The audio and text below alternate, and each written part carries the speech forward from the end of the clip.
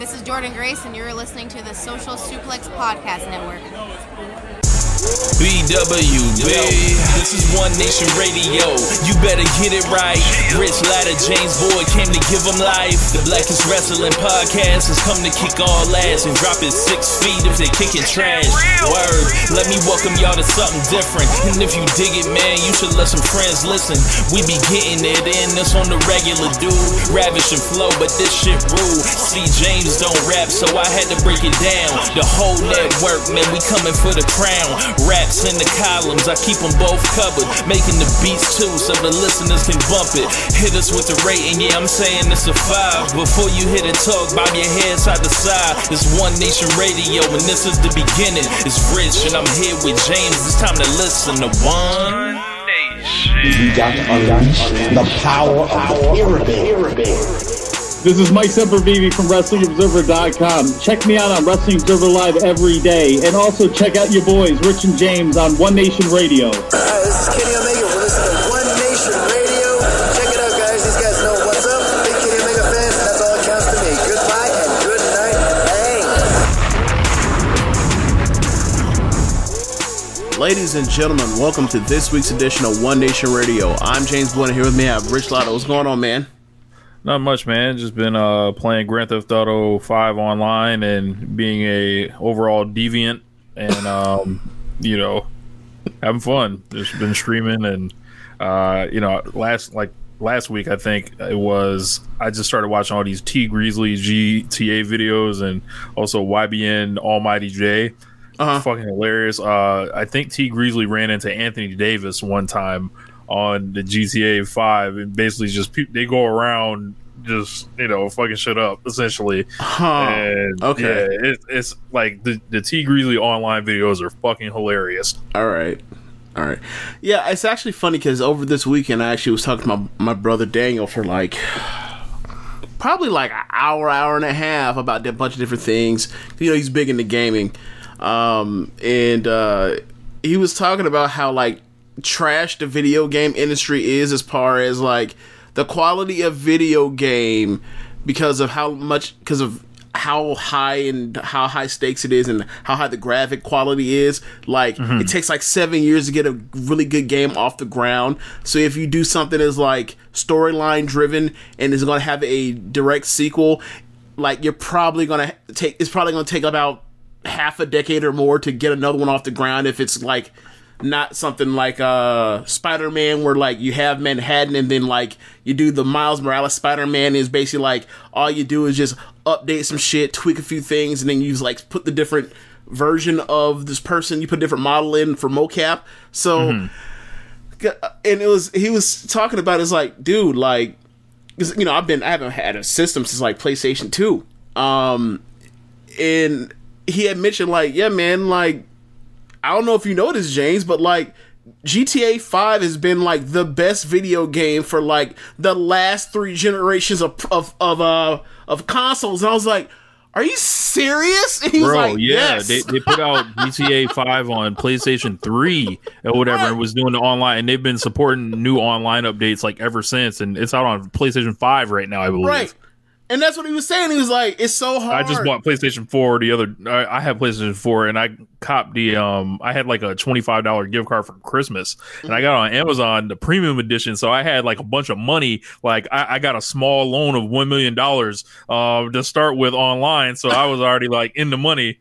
I have I'm off running in online mode and, I like the Rockstar games. So I was already familiar with the newer kind of controls from Red Dead, and Red Dead is even more Red Dead is even I think Red Dead's better personally. I'm glad you mentioned that because this is what he said. He said the only people that you can trust for putting out or very good games with everything you want are Rockstar games. And then he talked about Red Dead. That's exactly what he said. Red Dead was fucking amazing. There are people that will try to say it was boring. It was no, the level, the controls were incredible. The story was incredible. The time period, the animals, the stuff you can do on the side, everything's amazing pretty much. But in GTA 5 feels almost like a more primitive version of that, controller because it came out a decade ago or whatever. So yeah. So if you played Red Dead, like you can play GTA 5 like pretty seamlessly.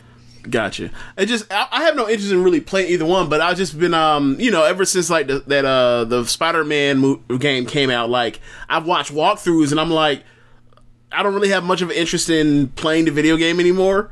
And like, quite frankly, until this happened, I didn't know I had any interest in watching anybody play a fucking video game. But it was like, like if you get the right title and the right story where it's like, similar to like a Metal Gear Solid type of thing, where it's like my favorite set of video games where like them shits are movies that you happen to also have really good, stuff in between the cutscenes or whatever else, cinematic stuff, then like it can work for you. So it's like, my favorite sets of video games from PlayStation up have been the Metal Gears, and then it was like I stopped playing games, and then then this is right up my alley. If it's not like if I'm not playing a video game, I don't have a system. So that's how I got hooked up on watching like Scooter Gaming or the Rad Brad. But anyway, yeah. So we talked about a bunch of different things. We had talked about the Rockstar thing and all these games, especially like the Cyberpunk 2027 fiasco with like. He was like, if you have that on a console, I don't know what the fuck you're doing. That's what he said to me. He's like, the only way that shit's gonna work out for you is if you have a high level PC to run all the, bad programming they've done on that. And I was like, well, if this is so highly anticipated on itself, why didn't it get time? And he explained it's like, this industry is so screwed up or whatever. Who that's beside the point. Well, I'll talk more about it off air, but yeah, man. President Trump has been impeached for a second time. Hey, this is the last One Nation Radio of the Trump era.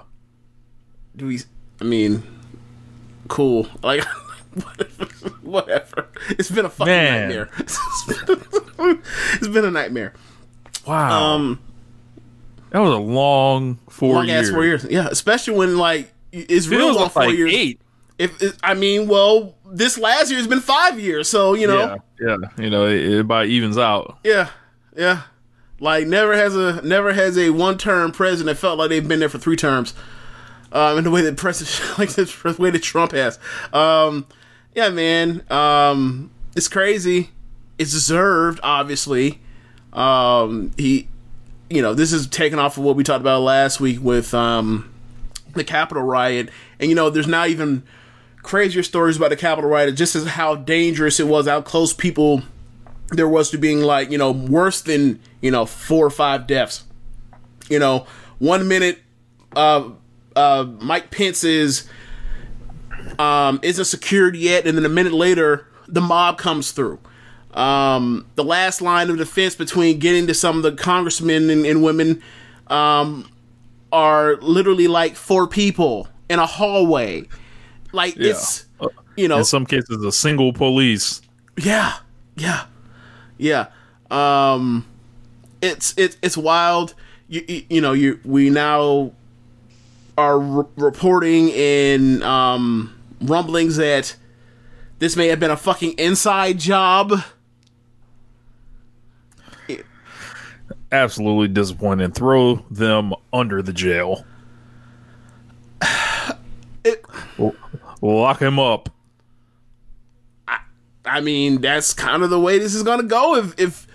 If this turns out that, given the pandemic era, there have been no tours given out to people in these buildings, and then that week leading up to it, Republican senators and whatnot are giving so many people that turn to be some of these crazies that were involved in this riot, recon and floor plan, or a floor run to kind of orient themselves on how to get through this, this big ass building that a lot of people get lost in all the time, and then you see videos of them, radio in, basically like having some type of knowledge of this floor plan. Then yeah, people need to get locked the fuck up. It's crazy. It's crazy. It's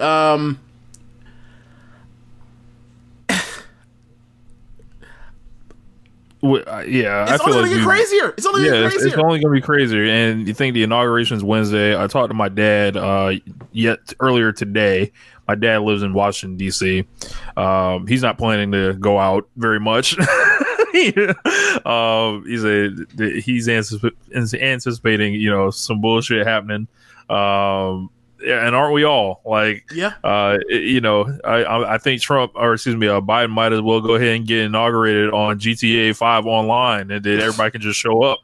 That might be the way to go. Think how crazy this is, right? First black president, his inauguration day, 2008, and we all thought, don't leave out that fucking truck. Do not leave out that fucking truck, right?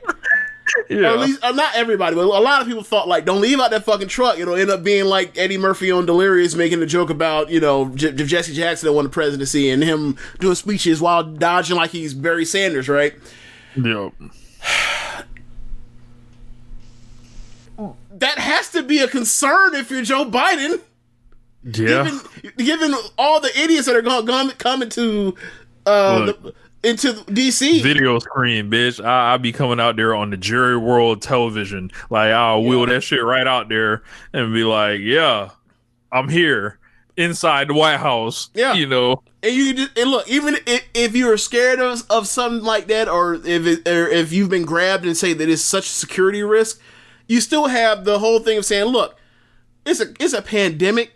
I understand that we're going to do this like I think the same number of people have as a State of the Union thing. You could be like, we ain't even going to do that. We could do this we could do this in like or by the Rose Garden or whatever else and call it a day. Or we could do this like on the Senate floor. We're not going to do this out in the open or in some situation that I can't secure and have shooters to cover me for shooters. You know what I'm saying? That sort of thing. Yes.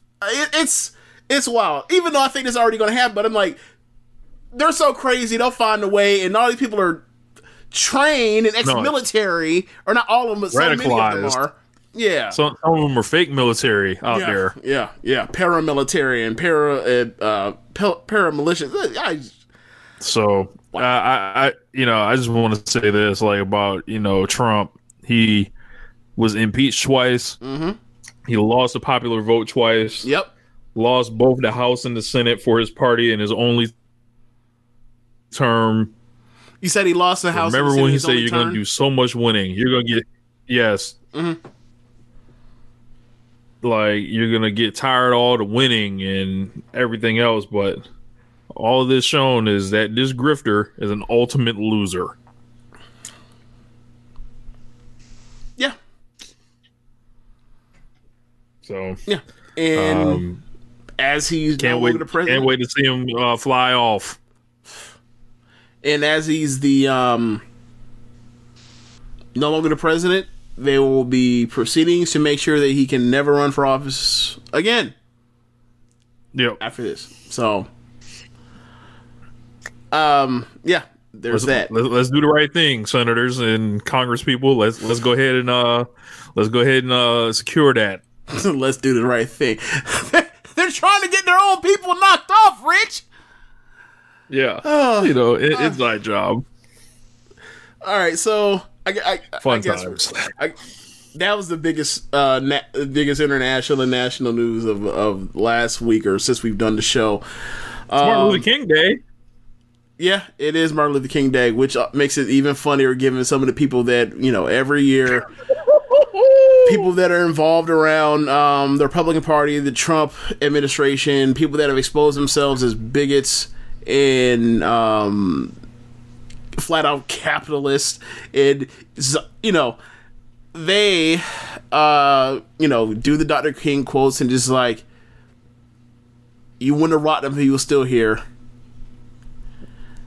Like, at all. One trend that I've liked in recent times that has come of Dr. King Day is like the discovery of all these color photographs and color videos, like stuff that like you didn't always see, like, because they like to make it seem like it was so long ago, but like people was like, my grandmother's just like alive. My grandma was born in 1942. Like, she was like 26 years old when Dr. King got shot. Like, well, I mean, let's do this. He died in 68, right? He got assassinated in 68, right? Yeah. All right, my mom was born in 65. My mom was born in 61, so you know what I'm saying? Like, nah. So, like, for me, it's like, I get what you're saying because black and white does do that to you, but yeah, you're right. You're absolutely right. You're absolutely right. So like seeing them in color, it's like, man, like you're seeing them in regular clothes, like almost like, you know, I saw him in a jean jacket today. I was like, I've never seen this before. So like whoever, you know, keeps finding all these pictures, keep uncovering them because I love seeing them. So yeah,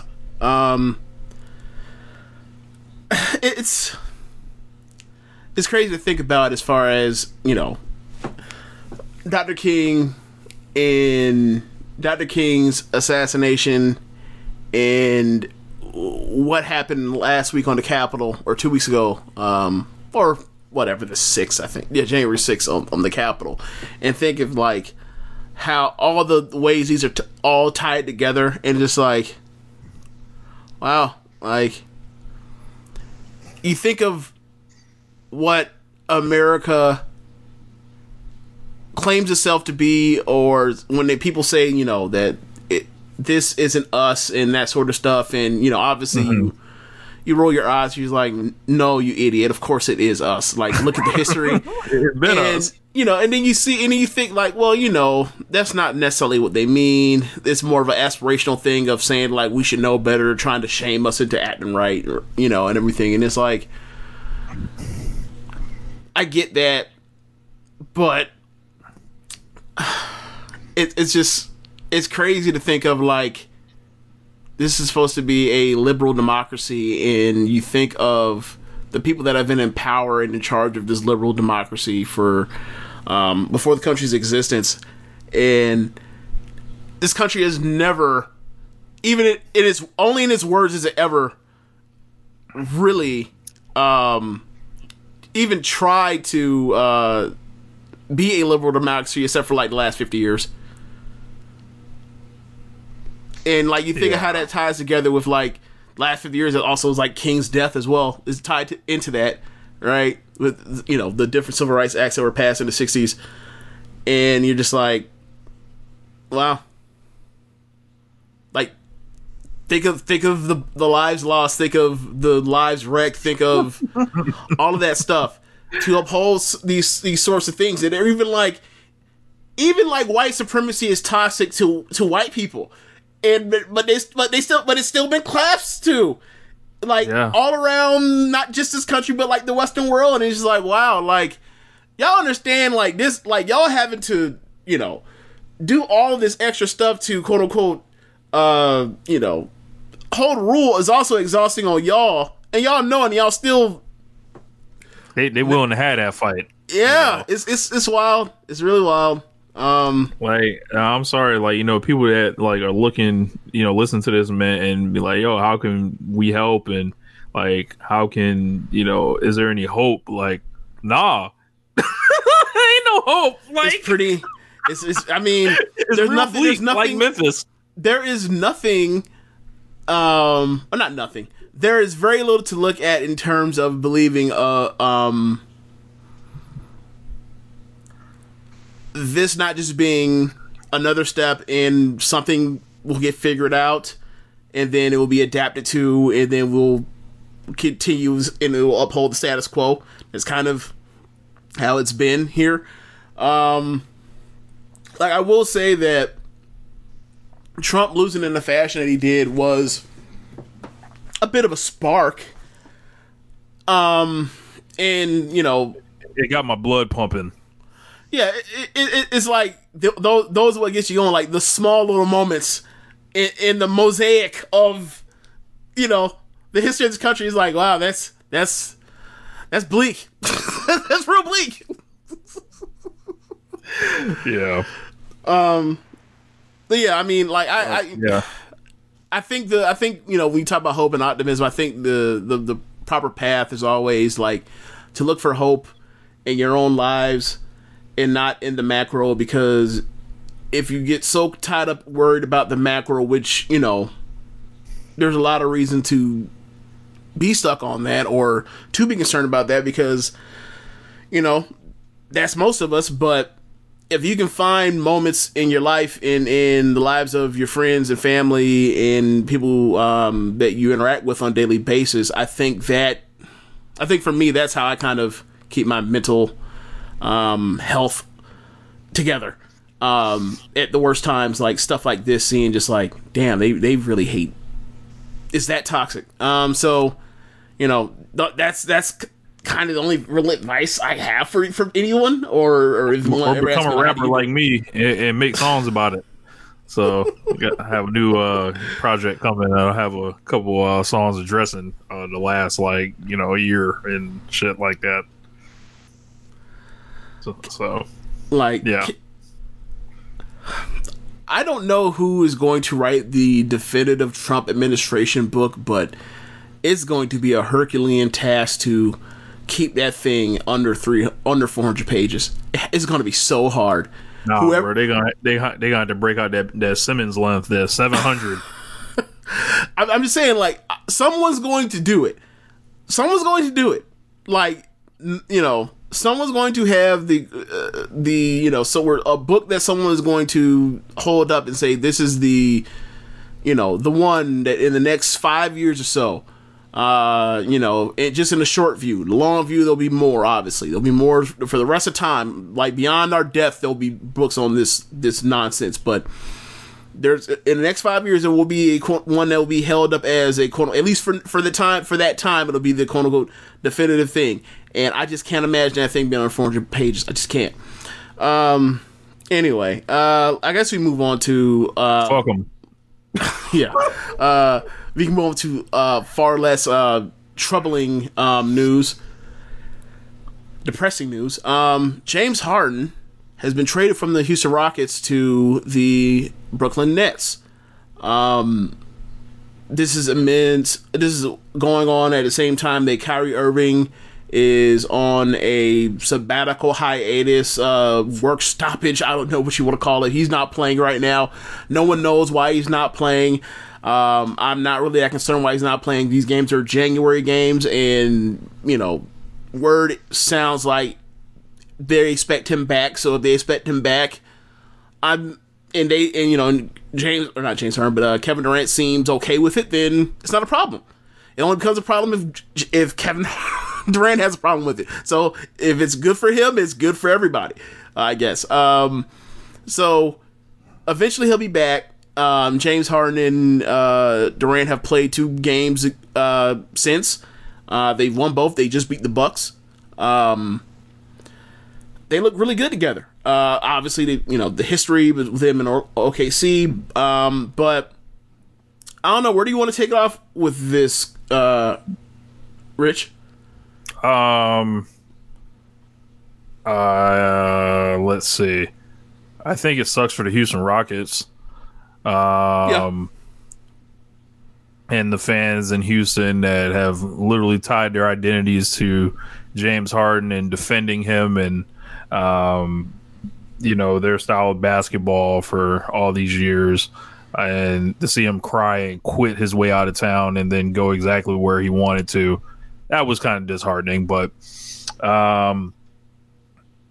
it was funny. He showed up all fat, not out of shape. And then someone, finally had the it was only so long that locker room was gonna let it slide, and then Boogie actually said something about it, and then the next day it was we're keeping James away from the team and probably for his own good. The locker room responsible guy, DeMarcus Cousins, the guy that we know on the record cussed out multiple head coaches in front of his teammates. That guy is the quote unquote guy as far as no, we don't have it up to here. It's like, okay, sure, DeMarcus. Yeah. So I've never been a big James Harden fan or anything, but he's a great player, and putting him with KD and Kyrie Irving is a devastating offensive combo that I've tried out in video games before. I don't know why they so late. I've been experimenting with that lineup. You get your OKC Thunder reunion. I think Kevin Durant probably secures himself as having the most superstar help I think of anyone ever. It's his whole career he's been playing with great talent. What I get you saying, the young Thunder, Westbrook becomes all NBA guy, Harden should have made the All-Star team his last year in OKC, but didn't, and was going to make him in the future, obviously. Go to OK, then you look at the Warriors and you look at where he is now with Harden, and Kyrie. I get what you're saying. I mean, I'd have to look it over. You're probably right, though. It's I don't really he's up there. They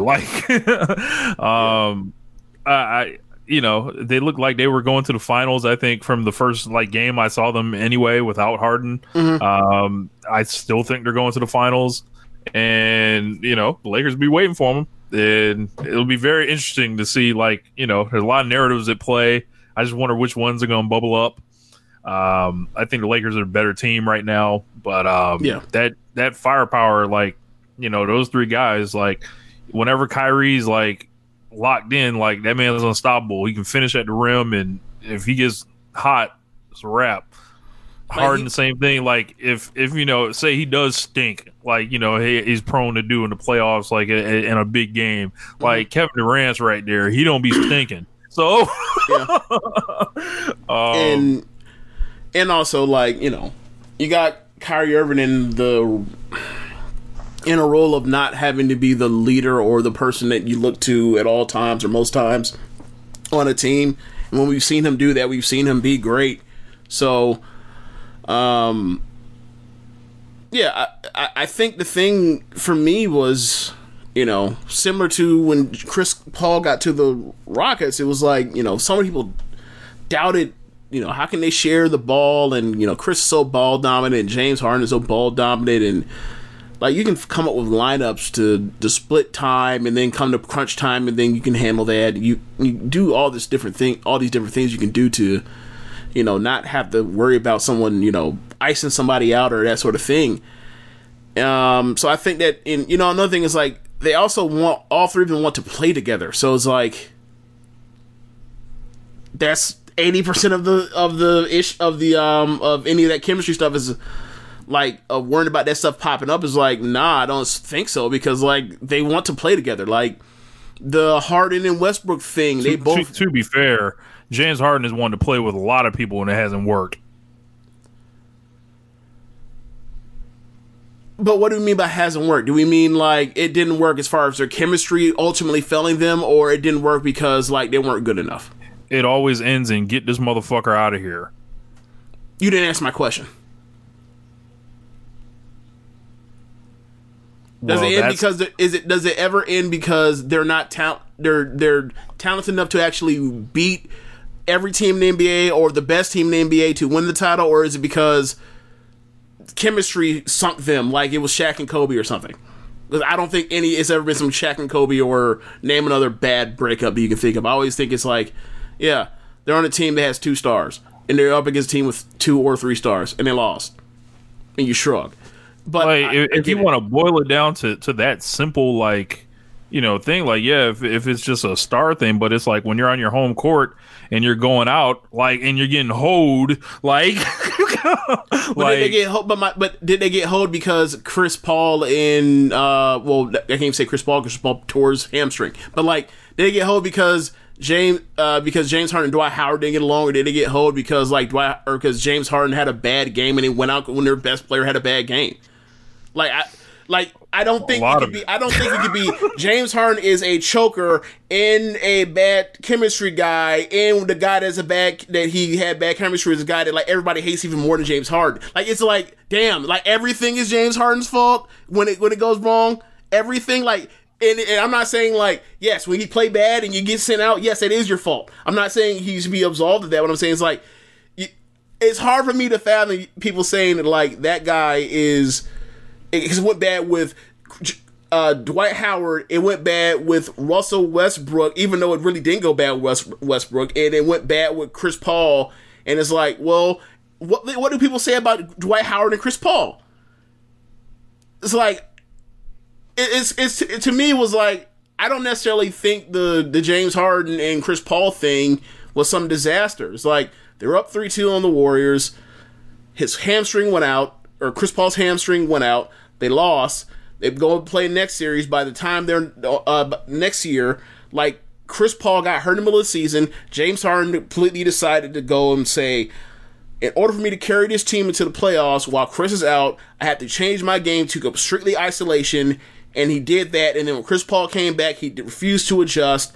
And when Chris Paul would have the ball, James Harden was deciding not to partake in the offense, and they were playing 4-on-5. Chris Paul said, hey, we can't win this way. Chris Paul was right. And James Harden has more or less, or until he gets to Brooklyn, has played like in that mode from 2019 to now. And now he's in Brooklyn, and he's back to being the James Harden before that happened. Like nothing happened. It's like, for me, you could say, like, yes, he should have adjusted, but you know how it is in the league. Like, are you going to listen to Chris Paul when you're that much better than him at that point in time? Because most people don't. That's the history of the NBA. Why should I listen to you? I kill you in practice all the time. Or I'm way better than you in practice all the time. And, like, if you want to say, James Harden's commitment level or whatever else, because of all the strip clubs or his physique at times, whatever else, have at it. I got nothing on y'all for that, because it's there. It's obvious, right? We always talk about players burning the candle on both ends. That's, we talk about Iverson. We talk about Michael Jordan retiring 3 times, right? So, like, for me, just like, that dude, in this situation, like, I feel like this covers his shortcomings. Like, are you worried about him shooting a team out of a big situation when, like, if he misses a bunch of shots, they'll just take the ball out of his hand and give it to Kevin Durant or Kyrie? Like, I feel like that takes up a lot of the thing. And that's the same thing with the Chris Paul thing, why I thought they was going to work, which it did for the most part, was that it's like Harden is trying to either farm fouls, take threes, or get to the hoop. He doesn't want to take any mid-range. You put him with Chris Paul will take all the mid-range you got. And it was a perfect marriage until the man's hamstring went out. And, now he's on a team where it's like, all right, late game situations, Durant can handle that. Kyrie can handle that. Mid-range shots, those two will handle all of that. So for me, offensively, I think it's going to be a perfect match given how they can all shoot, even when you got Joe Harris out there. There's 4 shooters. Defense is my only concern with them. I think they're going to cakewalk to the finals. Yeah, they should beat the shit out of everybody in the East. Like, it shouldn't even be like unless like Embiid like just goes all world like Olajuwon. Like, I think he's gonna be more like like some of those Shaq 40-20 games, and that still might not be enough. What's the crazy thing about that game 1 of the 2001 finals? Like, lost in the fact that Iverson went off for like 49, 48. Shaq had 40 and 20 in that game. No one remembers that.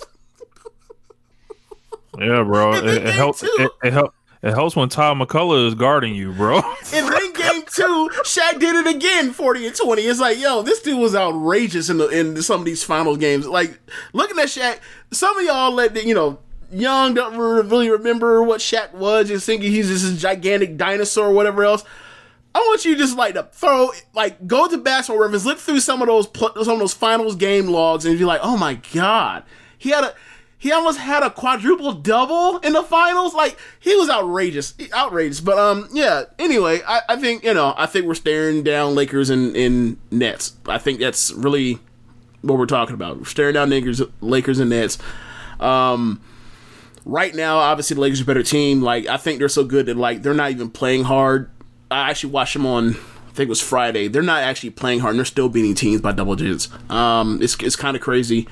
LeBron is playing low minutes, and because he's playing low minutes, he's playing with high energy. And, like, I think he's probably the front runner for MVP as of this moment, given the record and the numbers, but whatever else. Obviously, it's early. Like, some of the stuff will shake out. Like, I think someone will emerge out of, in the next coming months that'll supplant LeBron if he doesn't, run his minutes up eventually. But yeah, I just I don't know who's going to win. I think the series will be going 7. I need to see Kyrie with them for like a month to kind of get an idea of like where I would go for who will win in 7 between those two. I think it's imperative for the Lakers, not imperative, but I think it will be important for the Lakers if they ever potentially could get fans for the finals. to get the best record in the league. So it comes down to Game 7. You have fans there, and then you can watch that. But it's gonna be fun. It's gonna be fun. Like the Lakers have the best defense in the league so far this year. While not playing hard, which is like, I don't know how you do that. How do you have the best defense in the league while you're not playing hard? Defense is predicated on playing hard. But yeah, like I think they have, given the way they play, I think they have like 2 or 3, maybe even 2 or maybe even 3 years left as far as how high they can crank this shit up when it comes down to it. So, given the kind of potential and ceiling the Nets have offensively, I think this could be. I thought I never was going to be able to see something that looked like the 2017 Finals, but yeah, we might see it again. I thought I was never seeing that again. That's crazy. Yeah. Yeah. So I guess yeah. Should we talk about the concern for the fans of teams in small markets? Which Houston's the fourth biggest city in the country. But should we worried about teams having superstars and them leaving, or can we just be okay because teams get rid of players all the fucking time? Oh no, I'd rather it's weird, like the tactics that I feel like are happening, like how people force themselves off teams, like in the middle of contracts, and just all right, if there are no contracts, it's like this is just a mercenary league, and I like that a whole lot less. I don't care. I've always seen it as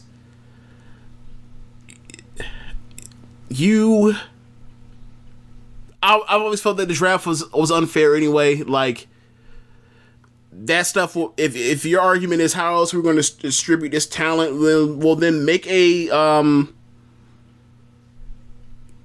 salary cap system with no max salary, and then that will straighten itself out, right? If you have the potential to make $70 million,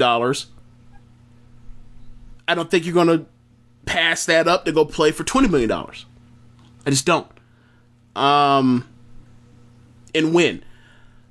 I think that a lot of this stuff, when people complain about the talent distribution and say, well, only X number of teams ever win, is like, all right, well, how many teams have won NBA championships in the last 30 years? Let's do this, right? The Lakers have won 11 championships in the last 30 years? 31 years? Yeah. The Bulls won 6? Yep. Celtics won 4? Celtics won at least 3. 4. Oh, 4. Yeah, 4. Yeah. Warriors won 3. Yep. Spurs won 5. Yep. That's over half. That's like 20 of the 30 championships, and that's like 5 teams. Yeah. So what do we come to? Do you think that's more competitive than college football over the last 30 years?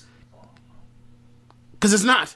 I don't know. All right. Because it feels like I was gonna say, it feels like in basketball, like it feels like because there are so many games that are played, like it's like, well, all right, they there's like more of an illusion of competition. But that's all it is, an illusion. And we've known this. Every year since we've done the One Nation Radio show, podcast actually, we have gone into, there has not been one year where we were like, yeah, there are like 5 teams that can win the title. There's only been 4 or 3 or 2 or 1.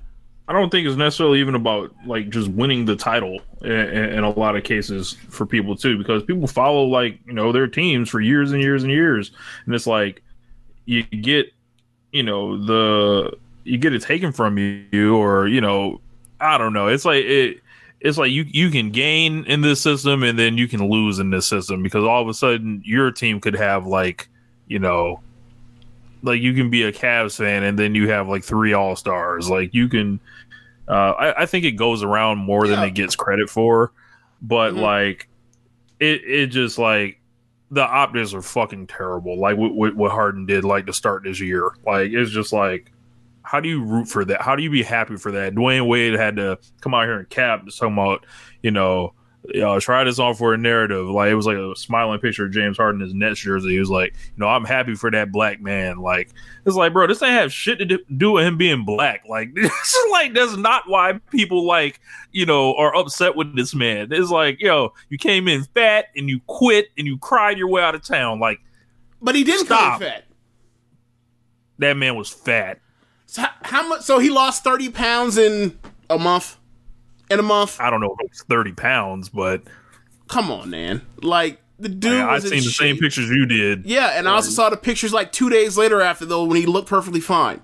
Like this dude clearly is a person that watches what he eats and has an occasional cheat day, and I guess because he wanted to get the fuck out of there, and they didn't want to acquiesce to what he wanted. And I can almost guarantee that, like, over these years when Morey was still there, he had a guarantee that if shit ever went left, he can get out of there. And then, like, Fertitta didn't want to hold up to it. And, like, that, like, we're not even getting to the part where, like, Fertitta's, like, one of the worst owners in the sport, even though, like, whatever. Like, but,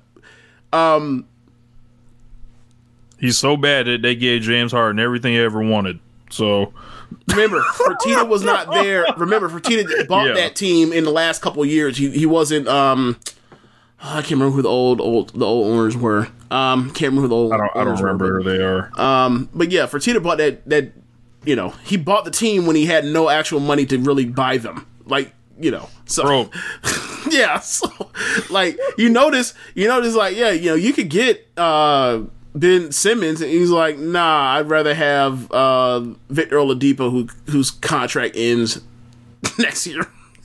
He's slashing pay. Anyway, yeah, I just for me, it's like I don't really see the Harden stuff as somehow some unbelievable, or not unbelievable, like something egregious compared to the other things we've seen people do to get the fuck out of there. Like we saw, it's just the latest we grew up one. with Vince Carter. You know what I'm saying?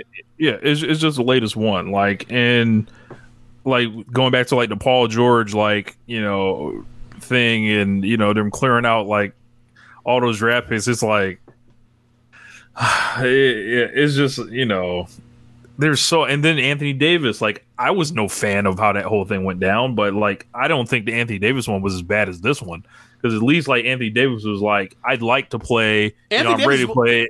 Anthony Davis was willing to play and show up and do all of that. And the team was like, nah. And then they treated him bad. Right, exactly. That's why I didn't like that. I was like, the man's like, he's ready to honor his contract, but at the same time, like, he's like, hey, he came in wanting to do it the right way or whatever. Yep. So, yeah, And I mean, there is no right way for a superstar player to ask for their spot or to ask to get the hell out of Dodge unless it's you are over 30 and you have been deemed by the eyes of the majority of the NBA fandom or whatever sports you're in that you have been wronged by mismanagement. So people would like to see you go win a title or compete for a title elsewhere. That's the only real way. That's the only real way. And I think the thing is like, well, bruh, like, so only 4 people can ever leave. Like 4 people in the decade can never leave. Like it's like, for me, it's like people trade people, and they even go back to the Kawhi Leonard thing as far as like him getting out of or not Toronto, but San Antonio. Was like they never offered him the max. Mm-hmm. So it's like when people, he didn't get much of it because he's so quiet that like, no, how can you possibly hate that dude when he don't even unless you're Michelle Beadle, right? Like you are talking yourself into him being a bad character when he has given you nothing to believe to show you that he is one good or bad, right? But it's like they never offered him the mask. They were worried about his knee or hamstring or whatever, or quad actually. And then like he was like, all right, well, I want to go somewhere where I can get the max deal. / I'm tired of being here, and like y'all are gonna be sorry when like Manu and Parker, like finally wash up. Get me out of here.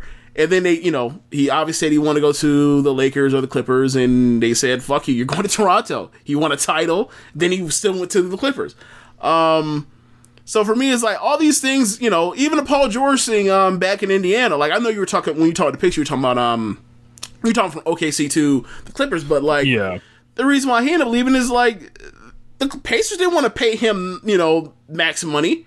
They were like, yeah, you know, you're at the not the fringe, but like you are that second tier, third tier elite player in the NBA. We don't really want to pay you, and it's like, all right, well, trade me.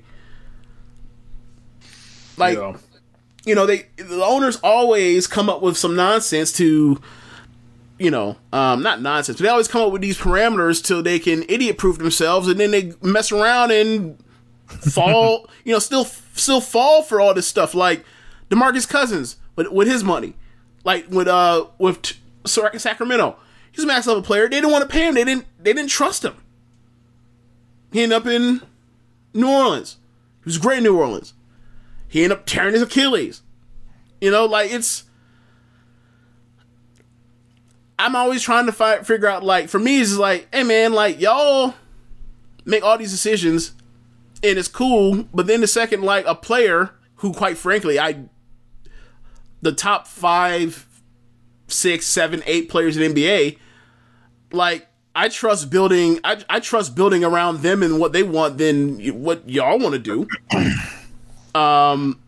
So it's just weird. Like, I feel like, you know, I feel like if this was a actual free market or whatever else, this would sort itself out. We don't have to worry about these things. But because it's tied, people are so tied up to their identity and their community when it comes to these sports teams that they can't just like let this shit run like they run anything else. And then you throw in the racial component. So for me, I'm always just like, I don't really know how to handle this. But like, if I am a superstar, I don't really feel comfortable just leaving it up to y'all. I won't know you're incompetent. I won't know you're incompetent until it's too late. Mm-hmm. So, that's kind of where I'm on it. And like, you know, I just feel like there should be like, you know, more of a balance, like on these things. It can't just all be like washed in players and player empowerment, because it's like, it's just the fucking Wild West. Like at that point, and then if it's like, you know, just the owners like just doing what they want, like that's not fair to players either. Right. Like, so are you saying that we should go back to like the 6 and 7 year NBA deals for more security for NBA teams? Because they didn't want that. Their last lockout was, hey, we're tired of those. We want the 5-year deals. And then all of a sudden they're like, oh my God, they're turning down money. The money won't get them to stay in Oklahoma City. What are we going to do? Like, don't. Yeah. It's like, you know, be a competent franchise, you know, buy 2K and learn how to play GM mode and learn how to win and put the roster together, you know. So that's why I'm just cheering for LaMelo now. So, you know. LaMelo. Can you imagine? Yeah, man. Let's get to this. Hold on, real quick. Speaking of LaMelo, like, I haven't talked to you about this, but like, have you seen Gordon Hayward since he's been back? People said that this man has been playing like he's upset with the results of an election. He's stupid. He's been playing like he's worth every bit of that money he got.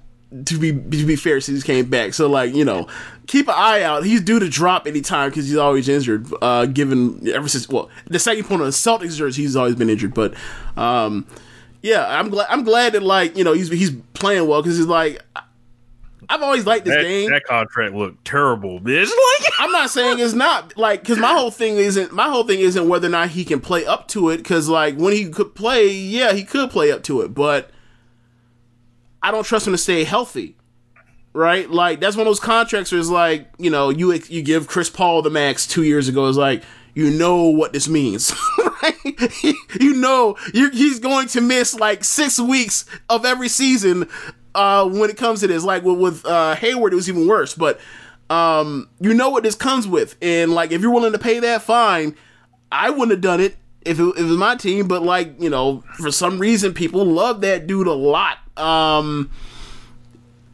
Like, Jordan really loved him. I remember he when he hit restricted free agency, they gave him an offer sheet that got that Utah matched. So it's like, this is a thing where like, he's fucking wanted Gordon Hayward for years now, and he finally got him. I'm like, good luck with that, buddy. Good luck with that. But they're doing well so far. LaMelo, I think he's going to be good regardless of regardless of if he ever makes shots. But I hope he makes shots. He could be like really good. He could be like an all-star if he starts making shots. Yeah. Anyway, let's get to the pro wrestling. Why we're here. So what do we have in wrestling? Oh, Hard to Kill. I watched the main event. It was actually pretty good. Okay. Good Brothers and Kenny and against Moose. Moose, Chris Sabin, and Rich Swann. And I gotta say, I was very impressed with Moose. I know we're not allowed to. Guns? So Alex Shelley had to pull out of the match at the last minute. Like, it was kind of undisclosed reason. So I don't know if it was a medical thing. He also works in the medical field, so I don't know. Like, he put a video out. I didn't watch it. Gotcha. But okay.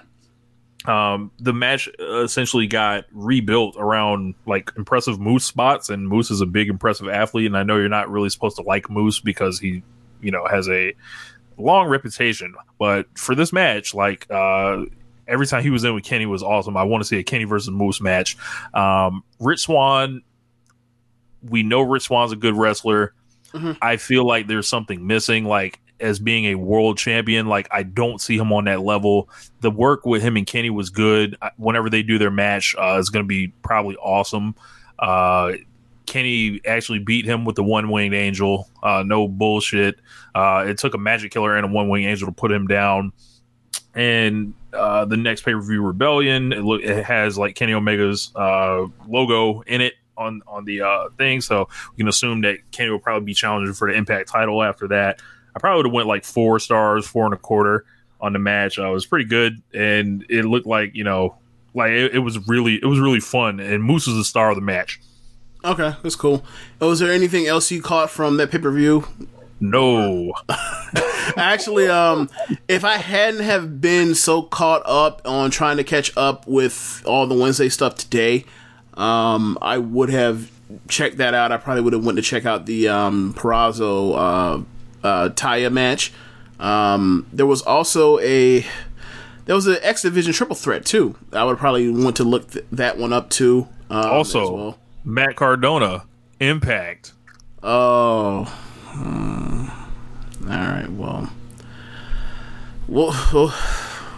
if he's there, good for him. I don't have to watch him, so that is for 8-Bit Suplex to do. So God bless him. But yeah, I guess I'll check out the Omega match because that's really what I was going to. That's the reason why I ended up getting a copy of it in the first place. But yeah, I guess we can move on to Dynamite. Yeah, man. So this is night 2, New Year's Smash. Not as good as night 1. Yeah, not as good as night 1. I did like it though. A lot of stuff on the show, like, it was pretty cool. Like, they move stuff forward. Open, we had Pac and Eddie Kingston. This was an interesting match, to say the least, because it's weird. Like, Eddie Kingston, like, I don't know what it is, but like, seeing Pac as a babyface with him is fucking hilarious, because like, I haven't seen Pac as a babyface for so long, and now that he's babyface again, it's interesting. But he's a babyface while still doing all most of the stuff that like he does while he's a heel. Like, yeah, and he's so much smaller than Kingston, and Kingston is just. He's wrecking Kingston. Like, he just mushing this man with front kicks over and over and pump kicks, and like, he just beat the shit out of Kingston. Like, he just beat him to death. I don't know what you want to do a run through in the match, but I just felt like he took like 80% of the match, 75% of the match. He fucked them up. They did do some chops. Yes, chop sequence with Kingston. Like, and Eddie Kingston throws like some of the best chops out there. They look good. Yeah. Looks like there's a lot of force behind them. Pac gave him the top rope enziguri and the superplex. Pac also locked on he gave him the Black Arrow for the win, and then put on the Brutalizer until Butcher and Blade ran out, and then they all squared off, and Lance Archer's music hit.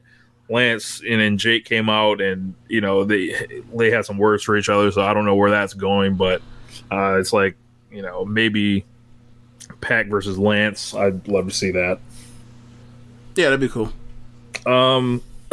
We had Miro against Chuck Taylor. This was actually all right. It was very short. He defeated Chuck Taylor, and Chuck has to be his butler until Penelope Ford and Kip Sabian's wedding, which will be at like Beach Break, I believe. Miro beat some more ass, so he still hasn't lost.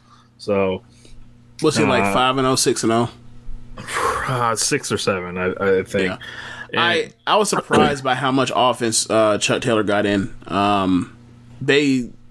This match could have been done a lot quicker. Obviously, you got to give Chuck Taylor something, but he was all over Miro. Miro was selling around for him a lot, and I'm just like, I don't know. It's such a departure from what we know of Miro and how he got over in WWE. That it's almost like it's disconcerting for me. Like, I'm not saying necessarily it's bad, but it's still jarring to see this dude sell for someone on the level of Chucky Taylor. It's like, he should be fucking murdering this dude, but, whatever. We'll see what happens with the slave thing. Yeah. Yeah. So he's going to be a slave. Orange Cassidy, powerless to do anything about it. And I think this is going to lead to an Orange Cassidy Miro match, which will be very interesting, to say the least. And I'm not necessarily even talking about the quality of wrestling. It's just like the styles, the approach to the match, what the finish is. Lots of questions there. Is he going to risk his freedom for his friend's freedom? I don't think that's going to be. Like, if you wanted to do it funny, like, you gotta have like if you're Miro, you gotta make Chuck Taylor start like costing Orange Cassidy matches and shit to fuck with them. Go in there and hit your finish on That's them. exactly what we need. What? Screw job finishes or screwy finishes and Orange Cassidy matches. That's exactly what we need. We'll see. So up next we had Matt Hardy and Private Party. They were interviewed after they signed with Matt Hardy as their manager. Matt Hardy was going to speak first, but Private Party was still excited about Hardy's, being their manager, until Quinn complained about Hardy taking a larger chunk of their earnings than they thought. So they called Matt a money-grabbing carny. Hardy also said that Private Party was nothing before him. He demanded that they listen to him from now on. So, this is pretty funny. Like, they so originally it was supposed to be 15% each, and then it like got to like 30%, and I think it has jumped to since 50% of Private Party's earnings are going to Matt Hardy. So yeah, they may as well have signed with Birdman. If that's what, like, what the fuck? Like, at least for Birdman, like, you can stay at the crib. Look, you can pretty much drive through and take any car off the lot if you want. There are less restrictive Death Row Records contracts. This is ridiculous. Like, so I watched the undercard of Dynamite and NXT from the January 6th shows, and like to see them sign them contracts. And you talked about this last week, but to see them sign them contracts with Snoop sitting right the fuck there and just like, yeah, go ahead and sign them. Like, damn, Snoop, you ain't gonna look out for these black men. you know what the fuck's going on with these kind of contracts. Damn. Yeah, it was wild, man. It's like these. Like, obviously, I know what they're doing. They're eventually going to, kick the shit out of Matt Hardy. And Matt Hardy is, like, now this... He is funny. Like, Don Callis shows up, and then Matt Hardy becomes Don Callis. Amazing. Like, I don't know when they're going to interact, if they're actually, like, on the tut together, and we just don't know yet. Like, is he the other invisible hand? Is he the left invisible hand? And Callis is the right invisible hand? See, I don't think Hardy has the sway that Callis does. Like, but then again, you never know. Bro, you saying you don't know if he has a sway. However, he's out here taking like nearly $1,000 out of the Young Bucks wallets, taking money right out of their pockets, literally. And then he got a group of dudes giving half their money away, and they haven't beaten the shit out of him. Some tells me he got more sway than you giving him credit for having. Imagine being like the level of a private party and you got to give up half. Come on, man. Like, booking fee. Look, I am surprised that a chair leg has not been ripped off the chair to beat this man with. Can we bring back Soul Train Jones, like, and ask him about like what it's like to like give his earnings away, and essentially, the way they're working for Matt Hardy. My God. You know what? On AEW, like, given that we have the MJF situation with Wardlow, there's Matt Hardy in this private party situation. Yeah, maybe Soul Train Jones should show up. Yeah. Oh no, and also when we have the young boy or the butler, Chucky T. There's a lot of Soul Train Jones-esque stuff going on AEW right now. We did holler at Tony Khan, like, be like, hey man, your wrestlers out here signing side deals, like, and getting kept broke. Like, are you not paying them enough? Like, what's going on here? Yes, I don't know what's going on, bro. But this reeks of. I thought the bad contracts were in the other company. Look, this reeks of what's it called? This reeks of like territories. This reeks of territory. There's a lot of territory ass angles right here. He has sold himself away. Oh man, what's going on here? So the Inner Circle had their New Year's resolutions next. Another awesome Inner Circle segment. I feel like it's like 3 or 4 weeks in a row. Jericho said, "Who wants to start?" And they wanting to talk about their goals for 2021. Hager cuts the best promo of his life. He just says one word: championships. That's disrespectful.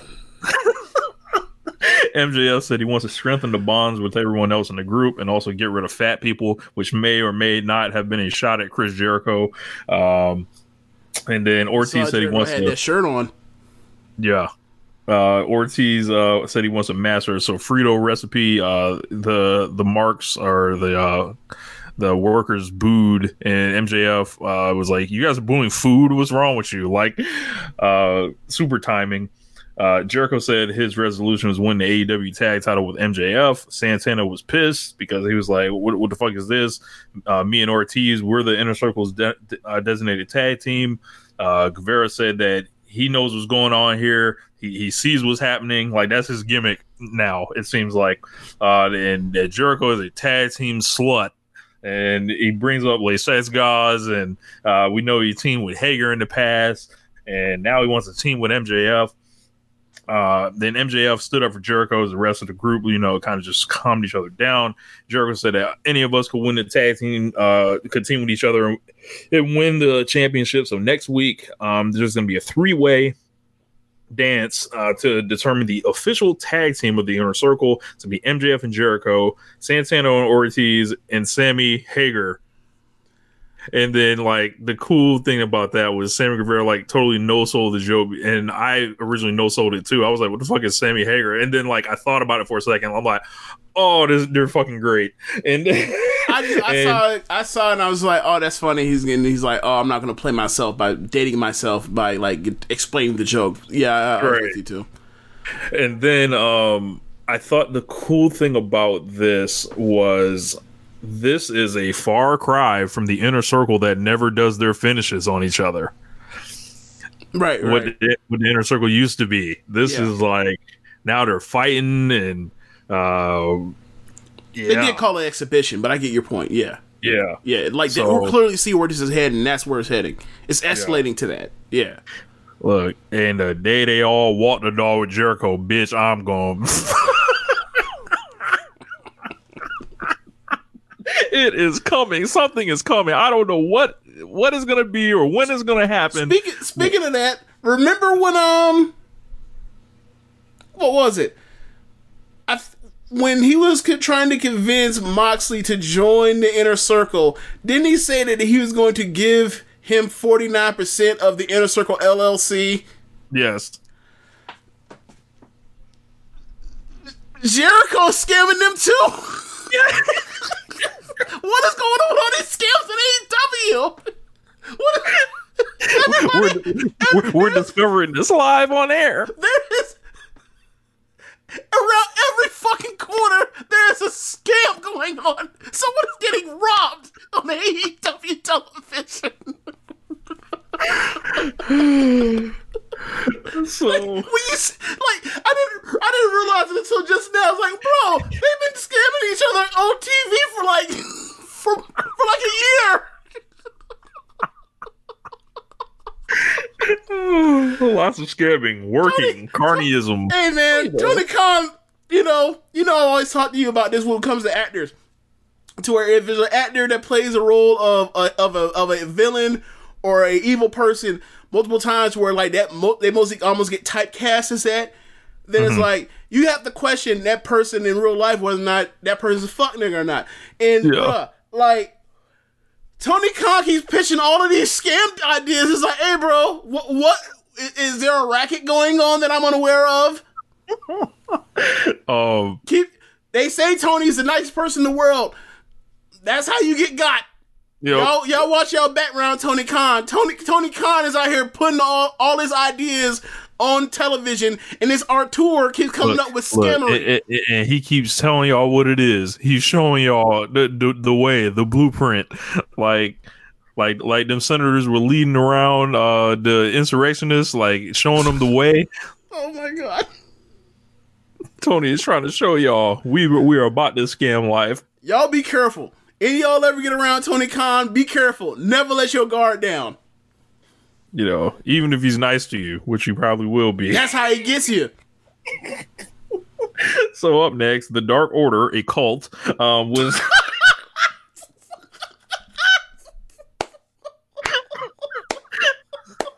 Speaking of another fucking scamming racket. The Dark Order. They were interviewed about what's next. Evil Uno said they're going to perform in Brody Lee's name, but they have to be better people.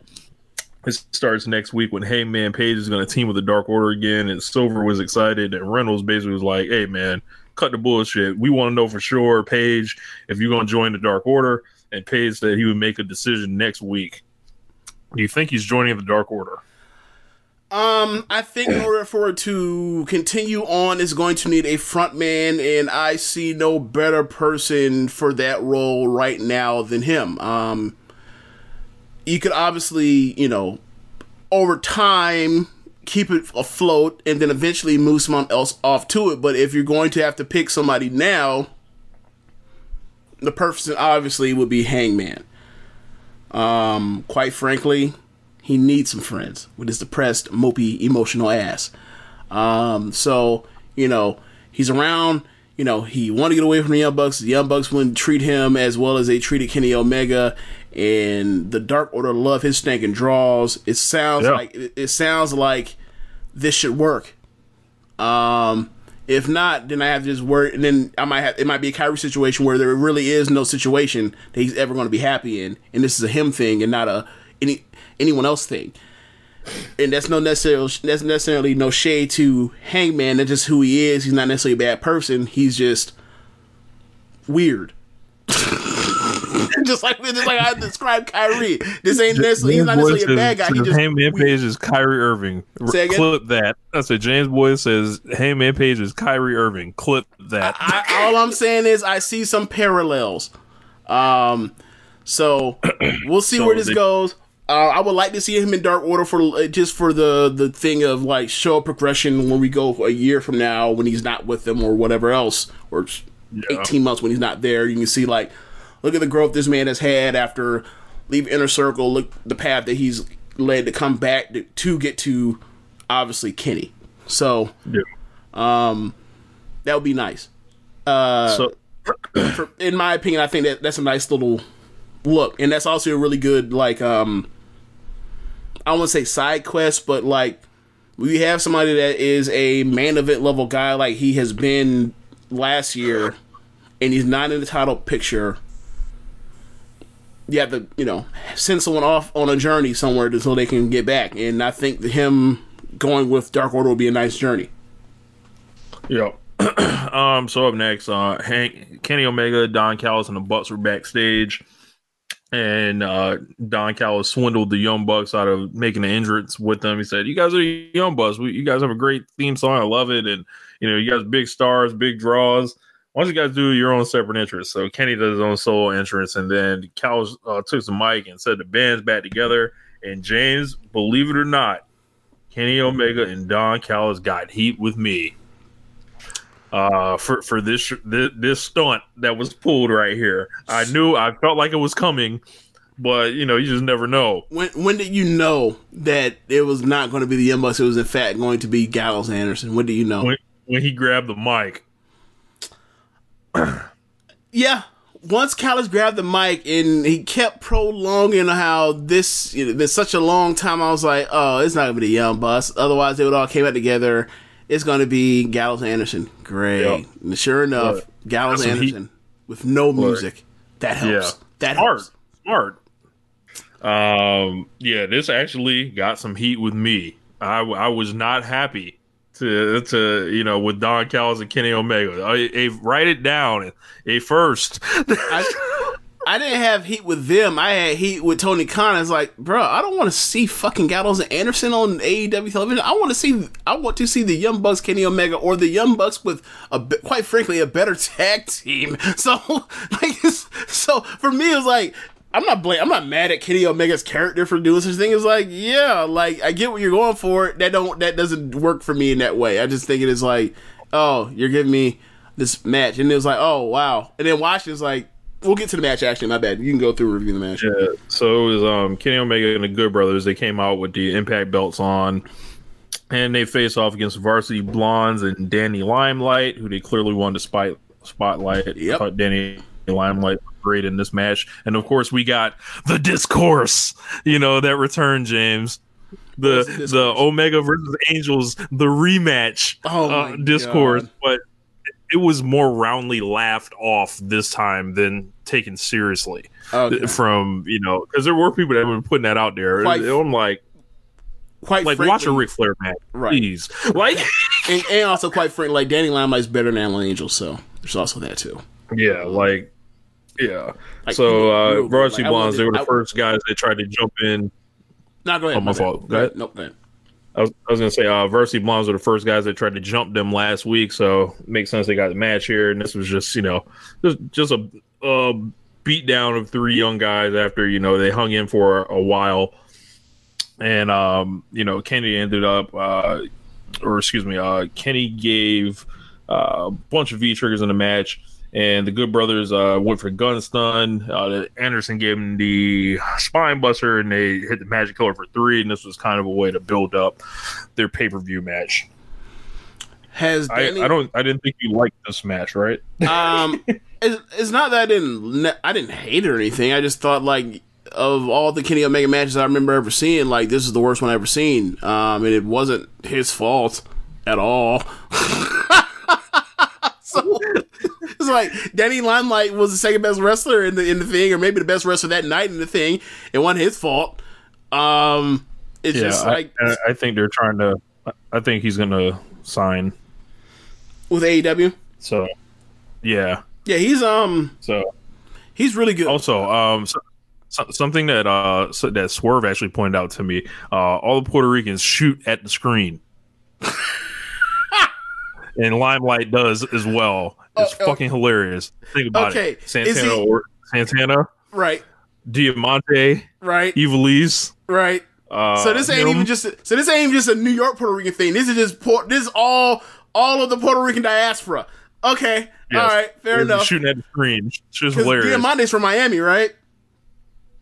Yes. Yeah, and she got bullet holes on her shit too. Yeah, letting you know. There was a scam that was going to take place, but guess not.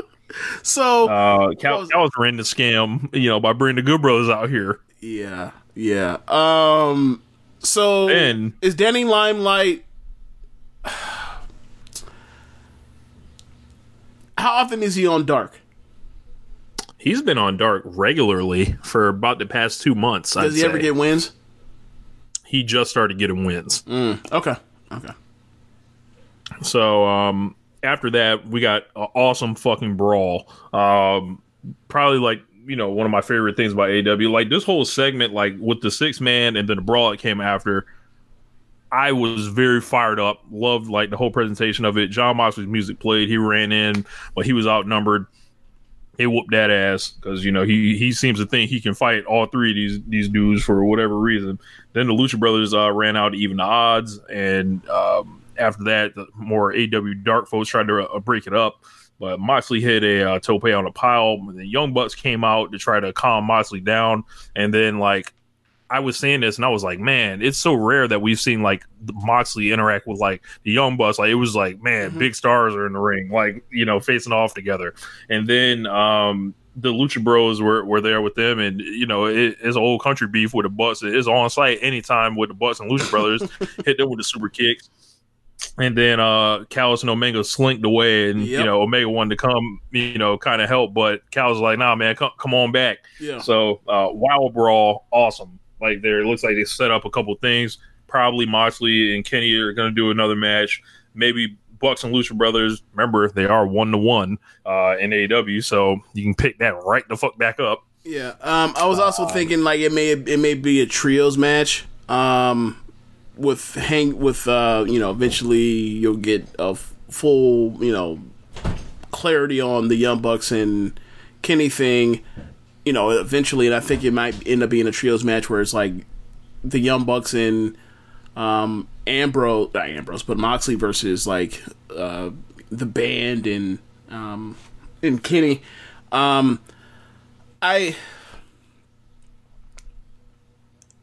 Where do you think they're going to do the Young Bucks versus the Good Brothers match? In AEW or in Impact?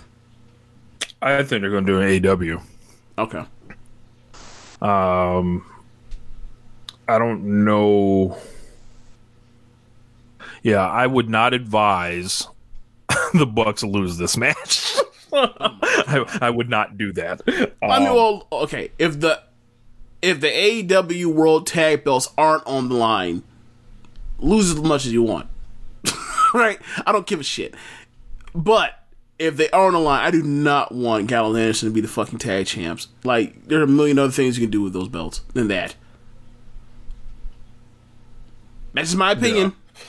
But like, if you like imagine having the audacity to have a angle with 3 tag teams. One is the Young Bucks, one's the Lucha Bros, the others is Gallows and Anderson, and the team you're going to belt up is Gallows and Anderson. Are you out of your fucking mind? That would be. Yeah. Maybe in WWE, nowhere else. Does that make sense? Yeah, WWE is known to put a multi-man match together and then pick the worst person to win. I'm talking to you, WrestleMania 18 or 34 when Jinder Mahal wins the U.S. title. Randy Orton's in the match, Bobby Roode, Rusev. Who do we pick? Fucking Jinder Mahal. Goddamn idiots. So up next, we got debut of the Waiting Room with Dr. Britt Baker. This was pretty funny. I think there have been better waiting rooms, but I'm a fan of the segment overall. So she introduced Cody. It was awesome because they did the pyro, the contractually obligated pyro, and they had the little sticks. So Cody can walk in. Yeah. I believe, sparklers. Rebel was laughing along obnoxiously and, doing all the jokes, and Britt was just cutting everybody down because Britt's awesome. So Cody, this man shows up. What is he wearing, James? I mean, I asked y'all because I just watched it like 2 hours ago or an hour ago. I was like, yo, did he win the Masters? What the fuck is he wearing? He's wearing a green blazer. I think Dan said the same thing. Oh, he did? See, a week ago, I was saying jokes like, bro, what are you doing with a green blazer on? There's only one place to wear that green blazer, and that's Augusta, Georgia. After you have just came off the 18th hole on a Sunday. What are you doing? So, Britt congratulated Cody on his Brandy's pregnancy, and Cody's about to talk, and then Britt was like, "Hold on, this is a double swerve." And Jade Cargill came out, and my God, this is a put together young lady. So Jade grabbed the mic and said, "Nobody cares about Brandy's pregnancy." She demanded an opponent and said, if Brandy ever returns, she's gonna beat her ass. Then she pushed Cody, like shoved his face or whatever. Red Velvet came in, and then her and Jade gave each other some All Japan slaps to the face. I thought these were very good slaps. You know, sometimes you see slaps and they ain't quite hitting, but they had an agreement apparently. So then all of a sudden it was a pull apart. All the women assembled. And then it awkwardly cut to a video with Thunder Rosa and Britt Baker. And there were a lot of like awkward cuts because this was one of the tape shows, and it seems like they're trying to pack so much in and steal every second where you get like weird shit like this. So it showed Britt Baker's attack from a couple of weeks ago, and then a video promo from Thunder Rosa was very good actually. And she said that her and Thunder Rosa, or Britt and Thunder Rosa, are going to wrestle each other at Beach Break on February 3rd. Britt was pissed and said it's not happening. She thought she told Tony that this wasn't happening. I think they were trying to do a lot here, but I like the waiting room. I think they gotta make sure something quote unquote bigger has to happen here. But they've been building up this Jade Cargill thing. I think Dangle and Cody out there kind of gave a false sense of something that was going to happen, because I thought it was going to be Cody's next angle kind of jumping off here, and it wasn't. It was the Jade thing. But what'd you think of this one, James? I don't know if I wouldn't necessarily use the word progress, but it kept the Shaq thing afloat. And then it went to the Red Velvet thing, which I gotta say, Red Velvet and Jade Cargill in the same camera shot like that. It's a great camera shot. But we can move on from there. And they did it almost felt like Britt missed whatever cue she was supposed to say to get whatever on the board, popped up on the board, but whatever. Thunder Rosa versus Britt, we were expecting it. Should be pretty good. But yeah, I like the Thunder Rosa part. I like the confrontation between Red Velvet and Jade Cargill when she runs up on Cody, slaps shit out of him, or actually cut him down to size, and then like the physical exchange or interaction with Red Velvet, like in the pull apart. Like I like that. As far as the presentation of Britt's talk show, it's got some bugs to work out. Maybe less is more, obviously, because they did 3 different things in one segment. But even this is better than the best Moment of Bliss. So whatever. Man, I remember that show. Moment of Bliss. They were. I may be giving them too much credit, but it felt like they were trying to make those bad every single time they did them, and they were very successful. That was they were automatic, like Steph at the free throw line. Them shits were awful. Yeah. So we had FTR against Jurassic Express, Jungle Boy, and Marco Stunt, and I liked this match. It was like, in an understated way, it was like just solid. FTR kicking shit out of them, and Jungle Boy, getting comebacks, and Marco, doing, some of his Marco stuff that he would, use the speed to try to recover, but FTR didn't do anything, too crazy with him. And I was looking at this, Jungle Boy's got his new music. I want to see Jungle Boy get rolling more, but I like this match more than I like most FTR matches. Yeah, it was grown-ass adults fighting scrawny, barely not teenagers. Well, like how old are Marco and Jungle Boy? Like what, 21, Marco's like 22?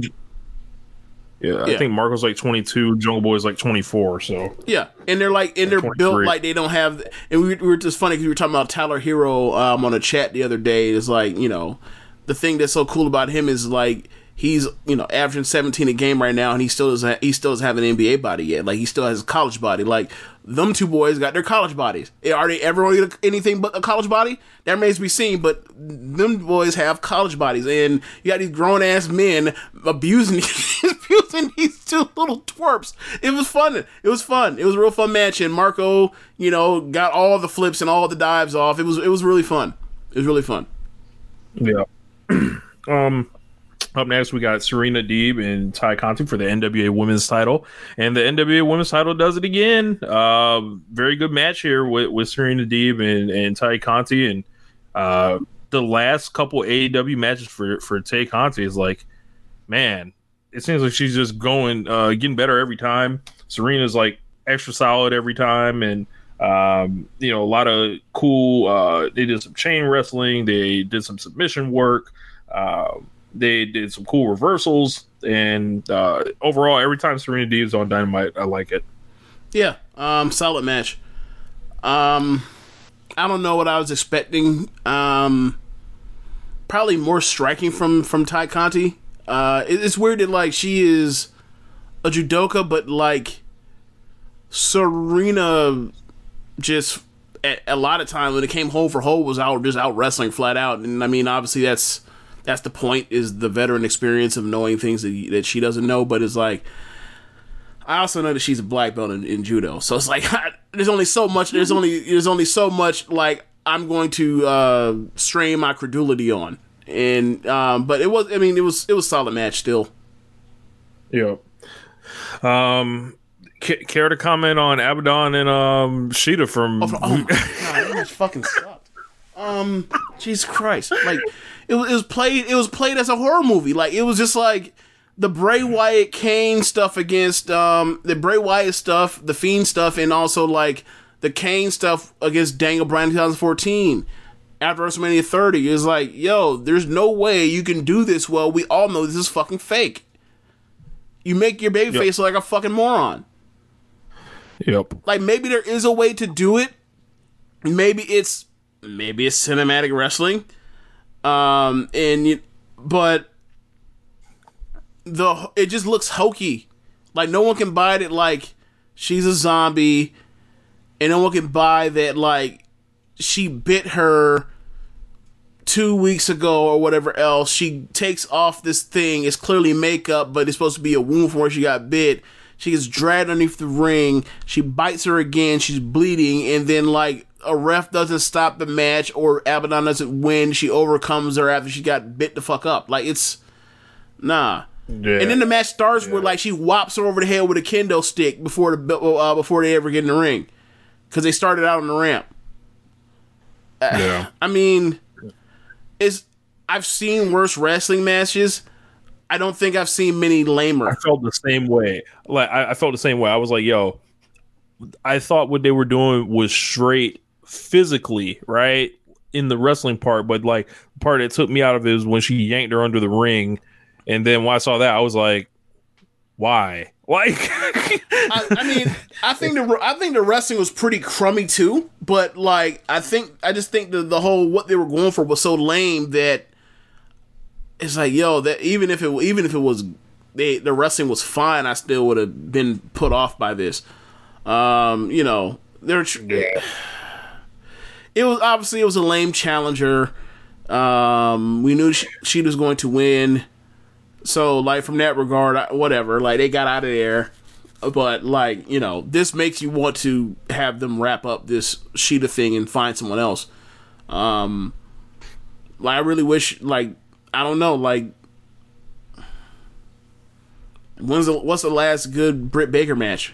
Is it still the Shida match in Georgia? Has she had a good match since? You know, she got injured for so long. Like, we haven't really, you know, like she hasn't really wrestled.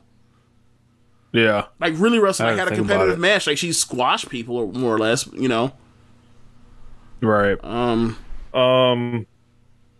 So next week we've got Chris Jericho and MJF, and Proud and Powerful and Sammy and Hager, 3-way. Matt Hardy and Private Party against Matt Sydal on Top Flight. That should be probably pretty great with the flyers in there around Matt Hardy. The -1 birthday celebration match, Dark Order. So it's going to be Silver, Reynolds, Colt Cabana, and Hangman against the Hybrid 2 and Chaos Project. So we get some Luther in our lives.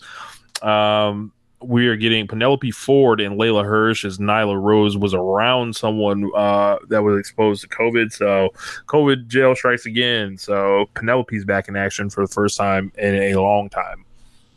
We got Moxley in action, and then Chuck Taylor and Miro will give us an update on the slavery. So update on the slavery. God damn it. But our main event, TNT Championship, Darby Allin defends against Brian Cage, and this ruled. Big guy, small guy, was everything we thought it was going to be. Brian Cage, like, threw this man out of the fucking ring, through the table. It was fucking amazing. He effectively, obviously the AEW setup's different, but he gorilla press slammed him from inside the ring over the top ropes onto the announce table, the scorekeeper's table, on the side, like next to the, in that little slot over to the right side on when you're in daily place for AEW setup.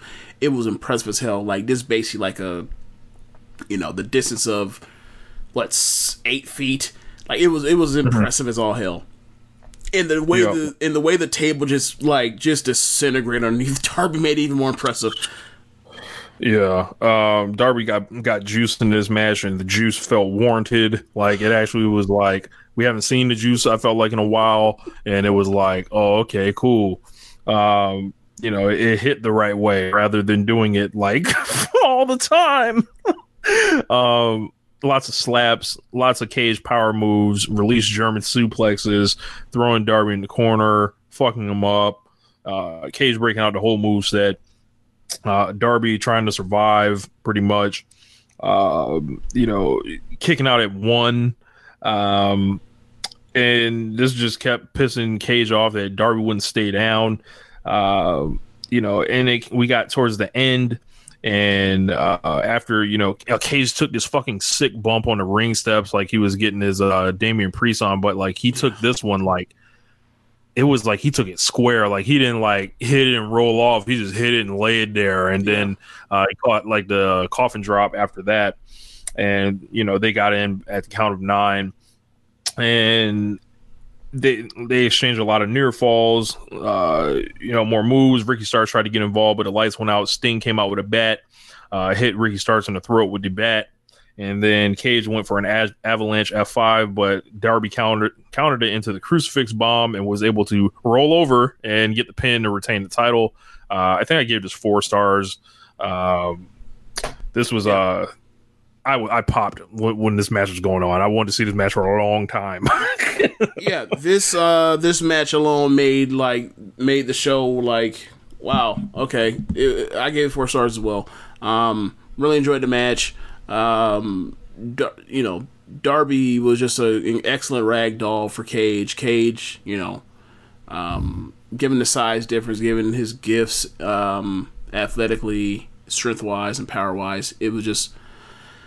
That was the correct story and the right path to go down. I hope they're not done wrestling each other. Not too often, because like Darby's body needs a rest. But really fun match. And that's why I always say is like that size difference shit when it comes to matches. Like it does. If you can tell the right story, that shit does not matter. Like like we grew up watching Shawn Michaels, Undertaker wrestle each other for, or whatever else. And those are some of the best matches of that era. Like, it just comes down to if you can tell the right story, you have the right small person to be the aggressive in the right ways. Like, I mean, even, look at Pac versus Kingston in the opener. It's like, if it doesn't have to all work the same way. It can be, super aggressive small man, like, eats a bigger dude up because he's more skilled, or it could be the underdog babyface just taking a whooping from this monster or this machine. Actually, in this case, like that's the diversity of storytelling, and you know, people have their own ways of doing it, and you know, I think it worked out well. I don't know what's next for Darby, but he's off to a good start as TNT champion. Obviously, well, the next is whatever they figure out with Sting. We'll eventually figure out what that is. So Sting got involved here. There seems to be this bizarre obsession, I think, with primarily from, I would say, WWE fans that insist Sting is here ready to main event everything. It's like they're trying to will this to happen. Like they keep like, you know, insisting that it's like they have this personal investment in it happening to make it be like, oh, it's just like WWE. Like, like I've seen it out there. So I'm just letting y'all know, like, you know, y'all could like I see what you're doing. The weird obsession that you guys have with like trying to make it seem like it's WWE. Like, I mean, like, do what you do, but like, I don't know. I don't think Sting's bothering anybody right now. I mean, it is like, do you see Sting working as a main eventer? Like, no, you know, like okay, at any point, like I think he could be in a main event like once or twice on like Dynamite. But like as far as like being a main event, like he's like at the top of a card of pay per view. No, he's not doing that. I don't like a drawing, like a money drawing main eventer or a champion or something like this. I don't like, think he's ever going to. It seems like this thing that they're wishing and trying to will to happen. Like I think he has a match in place with Cody and a match in place with Darby. I think both those matches call for him to lose. You know, one of them is a champion right now, so I could see why people think that could be a thing, but nah, I you know, it could be, but I don't think so. At least right now, I see nothing to think that like that's gonna pop off to where he's in a title match.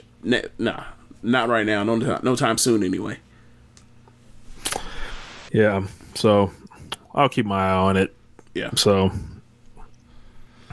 but what happened on the Yellow Show? This show had like it's similar to NXT or to AEW. Like this had like one really good match. It wasn't as good as the Darby match, obviously, but yeah, opener was Candice LeRae versus Shotzi Blackheart. It starts with a lot of submission wrestling from Shotzi, which she's okay at it. I think her struggles is not doing the holds or as much as it is like wrestling in between the holds in the spots that she does, like the kicks and strikes and dives and whatever else. Like her quote unquote moveset works is just the music between the notes, and you know, really wrestling in between that is where she struggles. And that's probably why they put her in the ring with Candice for the last, you know, few months before she broke her wrist. But interference from Indy Hartwell. Basically, the end of the match is Shotzi has it won. She goes to the top rope. Indy hits the apron.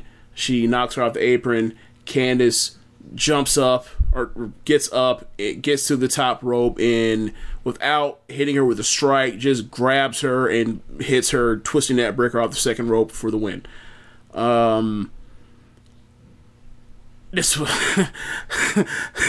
funny that like Candice is a heel now, so like Candice is kind of in the slot that Shotzi used to occupy.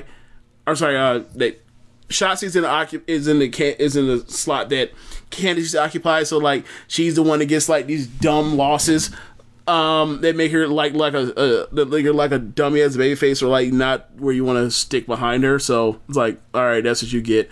Not that's what you get, but like that's what you have gotten.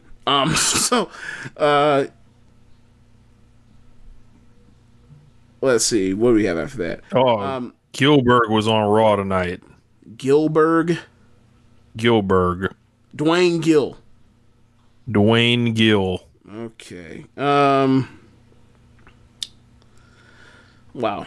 All right, so Finn Balor comes out. He cuts a promo, gives props to O'Reilly, says that he proved that he wasn't just good, he was great.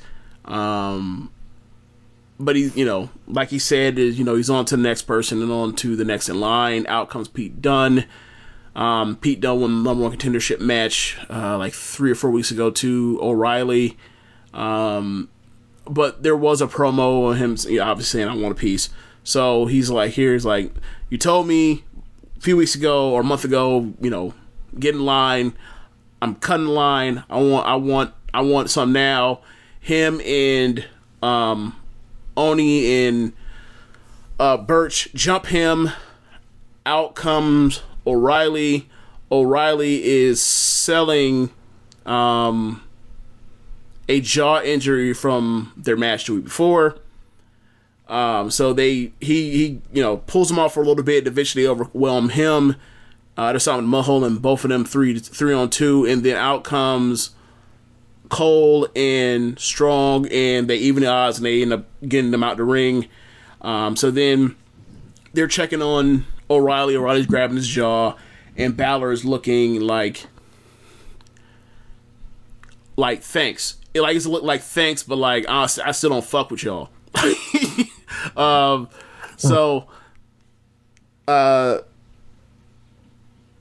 Then we end up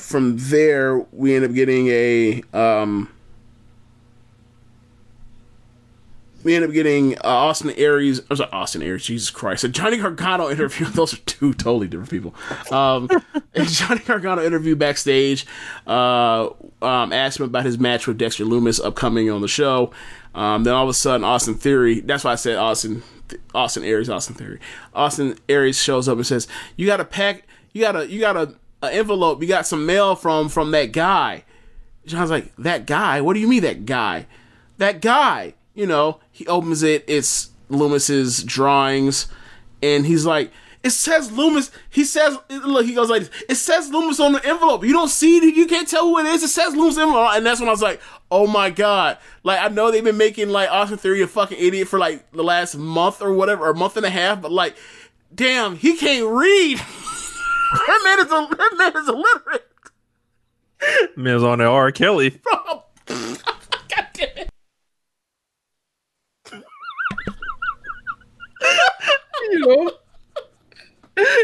That man composed from memory. Holy shit! So Johnny opens up the brown envelope, the brown envelope,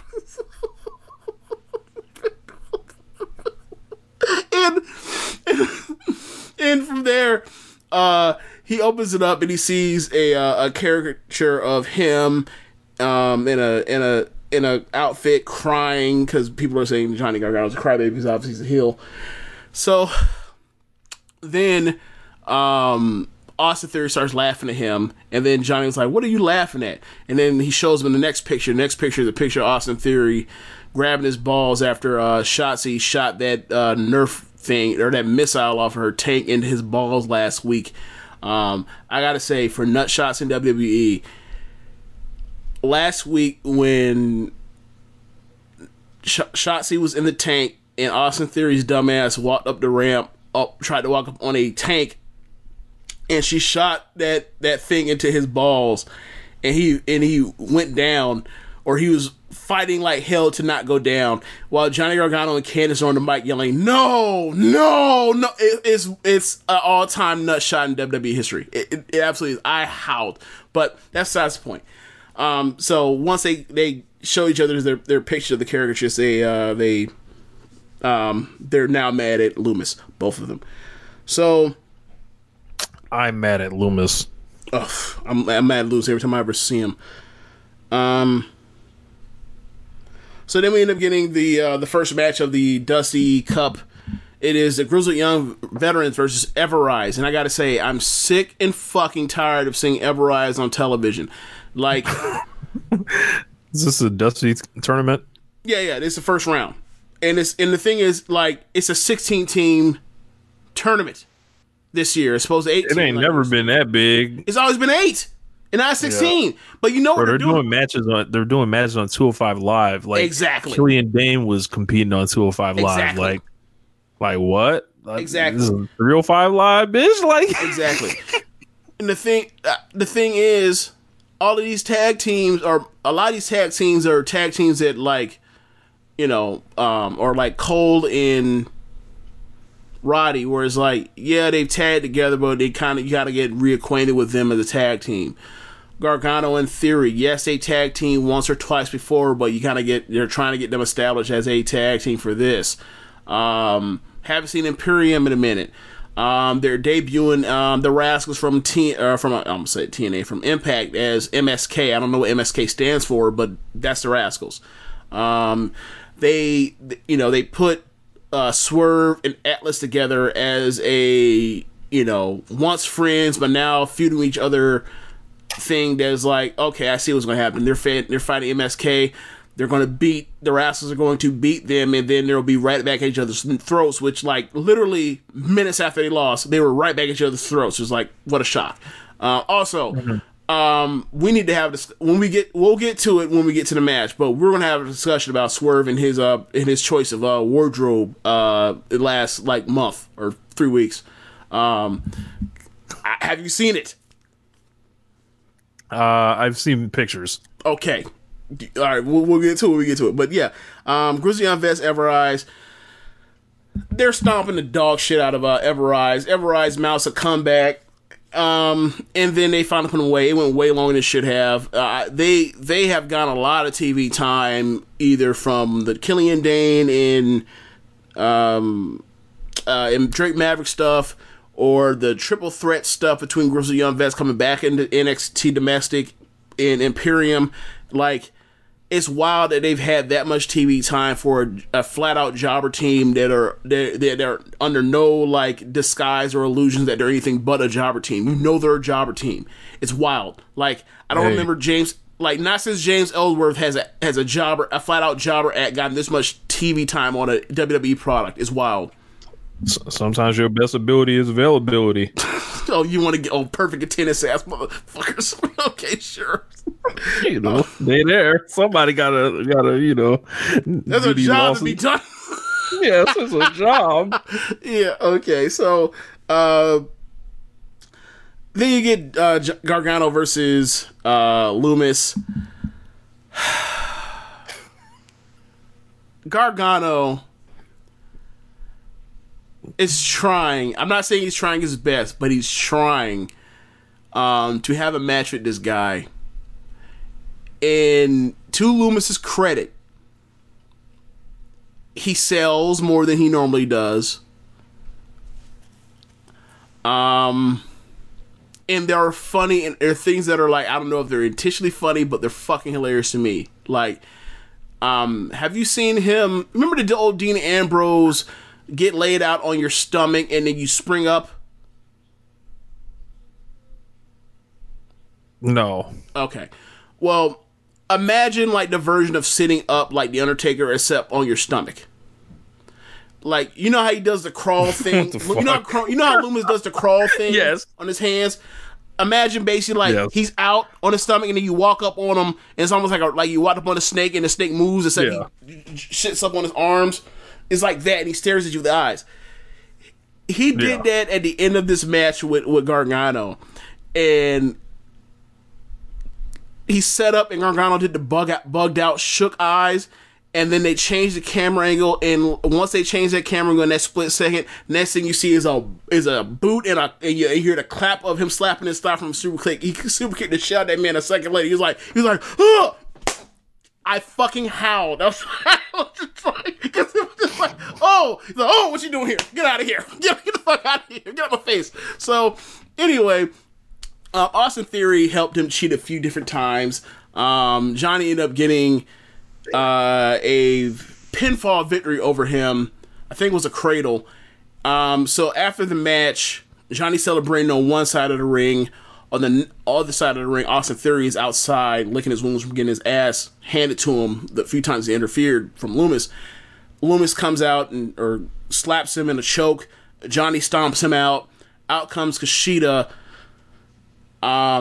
Kushida has been circling Gargano the last month or so. So he's next in line for the North American title shot. And Loomis was over on his side messing up Austin Theory. So they basically passed out all of us like, look, you go with Theory. Now Gargano, Kushida, we're about to do this for James. It's been a long journey. We're finally about to Gargano Kushida for James. So I appreciate that, Triple H. I'm glad you're looking out for me after what the fuck this has been all year or the last like year or so for NXT. So I appreciate that.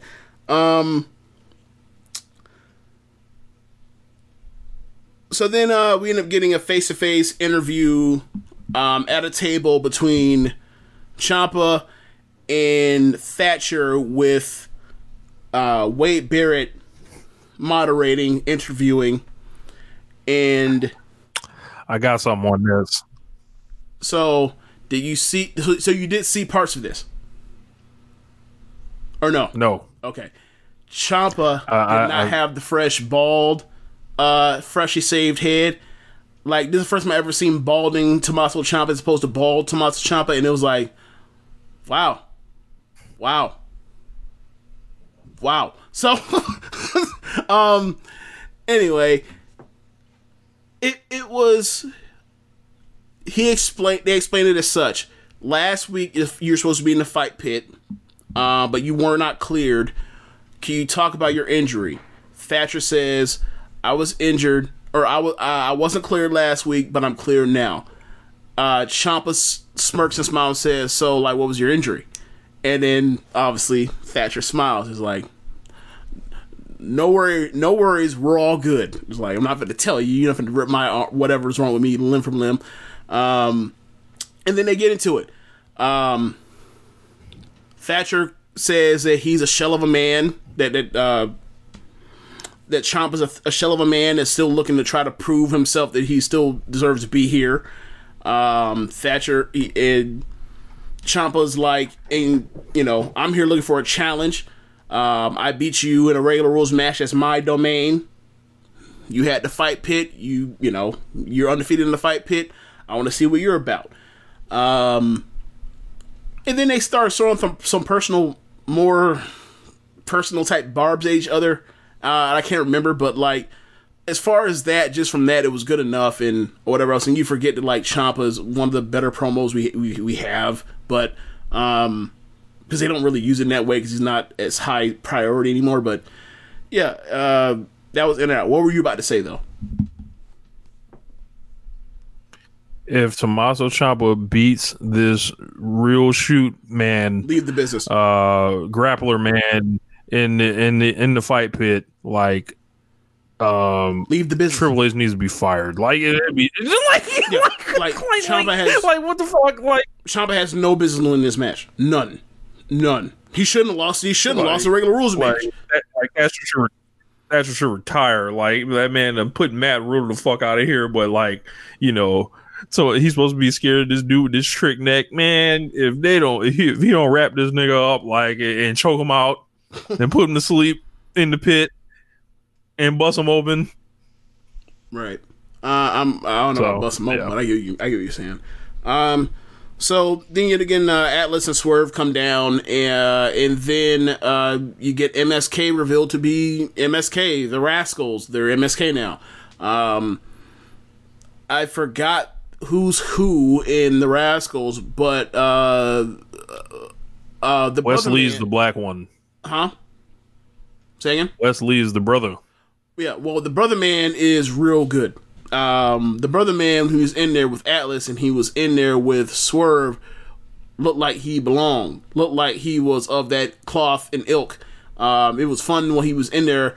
And don't get me wrong, the white homie, he's good too, but like it felt like there was a chemistry there that wasn't with Atlas, that wasn't there with Wesley had with Atlas and Swerve. But they did a bunch of cool stuff. It didn't go that long. But it was really cool. And ultimately, at the end, MSK ended up getting the win. They ended up pinning Swerve. So let's get into it, man. why, since Swerve is headed towards his path of being a heel, why is Swerve coming out with the old like 1997 Undertaker deal, but in silver or platinum or white gold? As opposed to I can't speak for his wardrobe choices, but I have a feeling that he wants everybody to believe he's crazy. If y'all have seen like, you know, some of his social media, the way he's like responded laughing at everything, is pretty interesting. He's I've spoken with Swerve off the record, but it's not a hysterical laugh like he's crazy. It's a laugh like I'll kill you. That's his laugh. Yeah, that's the kind of laugh he's giving. Like, all right, turn your back to me if you want to. You put your guard out if you want to. I will stab you. Like that's kind of. He's going nuts. Like he's going insane. Slowly. That's why I think this is part of like he's gonna be. Y'all want to see a fucking character? Oh, I'll be a character. All right. Okay. So, I won't reveal. Trade secrets. Some of the future. The trade secrets, but I saw the jacket. I thought the jacket was hard, personally. I couldn't think of anything else, but this is 97 Undertaker shit. Except it's platinum gold or platinum white gold, silver and not black. I couldn't think. Hey, like it looks better than. Look, I told Swerve this, at his house. I was there. I was like, bro, when you wrestled, what's the cruiserweight champion's name? Phantasma. Santos. I was Santos, like, bro, Phantasma, same difference. Yeah, I was like, bro, like when I saw the entrance, I knew who was winning. Like, so like, and I think he was wearing like more plain stuff then, and you put, this new stuff on him, and it kind of gives him like a look. Gotcha. Okay. So then we get an announcement that next week begins the women's Dusty Cup. I don't even know why they're having that, but so check this out. It's from what I saw, it's a 4-team thing. All NXT. The teams are Casey and Caden, Tony Storm and Mercedes Martinez. Man, Andy, that's a lot of ass. Oh, I mean, go ahead. Andy Hartwell and Candice LeRae, and Shotzi and Ember. It's cool. It's a cool thing to do when you're already set out heading towards Io Shirai versus Raquel. Rhea is seemingly going to be gone. Like that's cool for like a 2-week thing, right?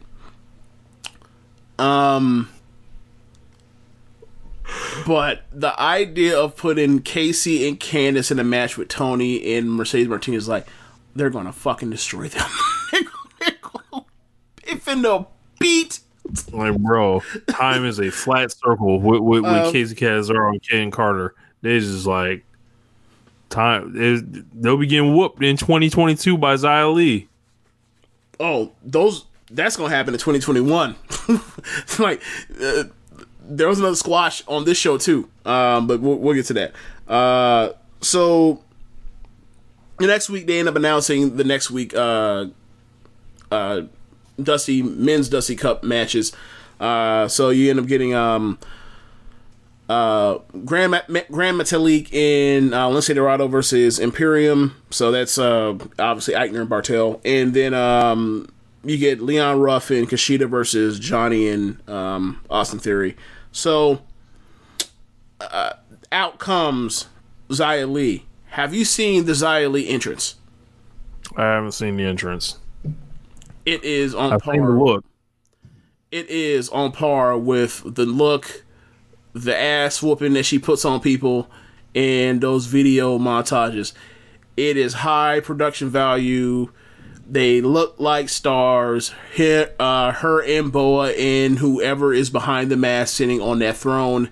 That's running all this stuff. Obviously, we think it's going to be Karen Q. But for now, as these 2 squash matches have happened on back-to-back weeks, it is working. We've talked about this when it comes to Xia. Like, she's a martial artist. She's great at striking. Let her strike and worry about her learning how to wrestle later. Like, fit it around the other way. Work to her strengths. And, like, she's great at kicking the shit out of people. She just is. I also like when she comes down for entrance. Two different entrances, 2 different martial arts, how they have like set things where you do demonstrations of your skill and your craft through looks like choreography type thing. They call them demos. Yeah, it depends on what discipline it is. They have different names for a bunch of or form. They call them. Like I was in Taekwondo, they call them something else. I can't remember. They weren't called forms, but you get my point. It's a demonstration. So, on the January 6th show, she had like these 2 things that looked almost like bolts with sharp edges on the end of them, right? On this episode, she came out with the bow. And I gotta say, you want no problems with Xia with that bow. She will beat you to death. She will beat you to death. So, this match was different from the first one, but basically the lady that she was in the ring with charged her. She sidestepped, hit her with a punch that knocked her out while she sidestepped, and then hit her with that big spin kick that looks like a disaster kick, and that's her finish now. So she goes up the ramp with Boa, and the camera cuts to the person on the chair. Person on the chair puts her hand up, or puts their hand up like more, right? Mm-hmm. She goes back, pulls that lady out, basically hangs her up against the up on the middle rope, or sorry, the bottom rope, and just stomach punches her to death. Just uppercuts and open hand slaps to the gut over and over and over. Then goes up again after the lady tells her no, and then they fade off. It was. I like what they're doing. I don't know where it's leading to, but I'm enjoying the ride right now. Then we end up getting the main event: Undisputed Era versus Breezango. Very good match. Probably 3.5, 3 3/4. Breezango, like, when they do get the opportunity to have good matches, they can, because Tyler Breeze and Fandango is a very good hot tag. And then you're in there with Roddy, and you're in there with I almost said Fish, but you're in there with Cole and Roddy. Now they're baby faces. Roddy, which you used to see all the time, but it makes more sense now. Now he's a baby face. He has an incredible hot tag. Like, just once he gets you into the ropes and he starts hitting the ropes and coming off and hitting you with that forearm over and over and over, it's just like, this makes sense as a great hot tag. Why didn't anyone think of this before? But yeah, they end up breaking out and doing a bunch of hot shit at the end. It ends up breaking to a throwaway. 2 of them end up outside the ring and taken care of. Adam Cole sets up for the Panama Sunrise. I think it's Fandango moves out the way. He ends up laying out Cole. So he goes to the top rope to go hit his leg drop finish. They zoom in real tight, so I was like, what's going on? As he jumps off, they zoom out, and Cole is up, and he super kicks him after he jumps down. I'm just like, imagine you're in front of more than the 25 people that are there now. Imagine you're in front of the old 400 people at NXT. You're not gonna pop for that. You'd be like, you're a fucking moron. What are you doing jumping off when you see that dude's up on his feet? Obviously from the camera angle, I didn't notice, but like the second they zoom out and you see him kick him, is like, what other conclusion do you have then? That's exactly what happened. Like, he got up, he jumped off anyway after he had already got up. It was a flying nothing. Whatever. Pins him, and then they fade to black. Yeah, man. NXT. So, we've got some questions here to close down the show. We don't have that many, but got a couple questions for me. I'm sorry. Hold on. Wait. I forgot about this. So, after, or in the middle of the match, O'Reilly was down at ringside just in case, McAfee Goon came back. I guess they're now Dunn Goon because who knows the fuck McAfee comes back. But in the middle of the match, they attacked O'Reilly. And as they attacked O'Reilly, Balor... they actually were about to, like, hurt his jaw really bad. Like, kicking him in the jaw. Like, doing a running knee or whatever else. And then Balor came in and trying to ward them off. And then the numbers advantage on the outside got in the way.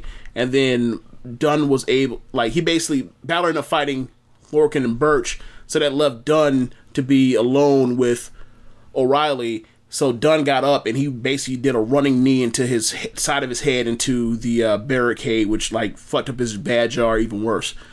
So they had to care for him, but like Cole and Roddy were about to go tend to him, but then they got pulled back into the match because Breezango kept fighting them, so they couldn't get free to help him. So after the match, they went to go care for O'Reilly.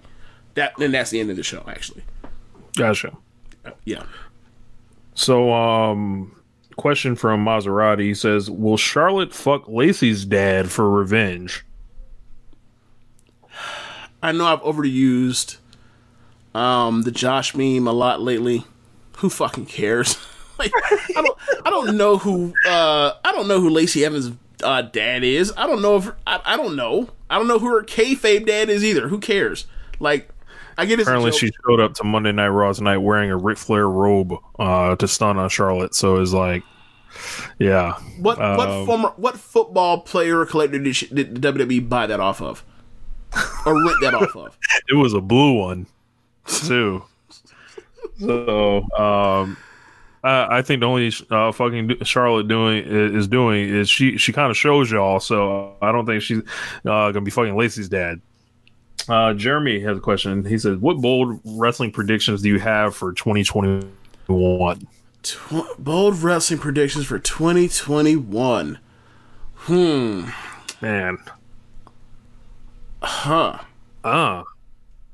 So I've got one. So I'm gonna it's like a kind of a half prediction. So somebody that is an untouchable or seemingly like an untouchable will show up on AEW Dynamite this year, like a John Cena. Like, if you're talking about that level, so you're talking about like an Undertaker? Well, you can't do. Undertaker's signed forever. He's on a contract to like, we'll be dead by the time he's out of contract. A John Cena level untouchable. Okay, I mean that's as a bold prediction. Yeah, sure. I don't know. I really don't know.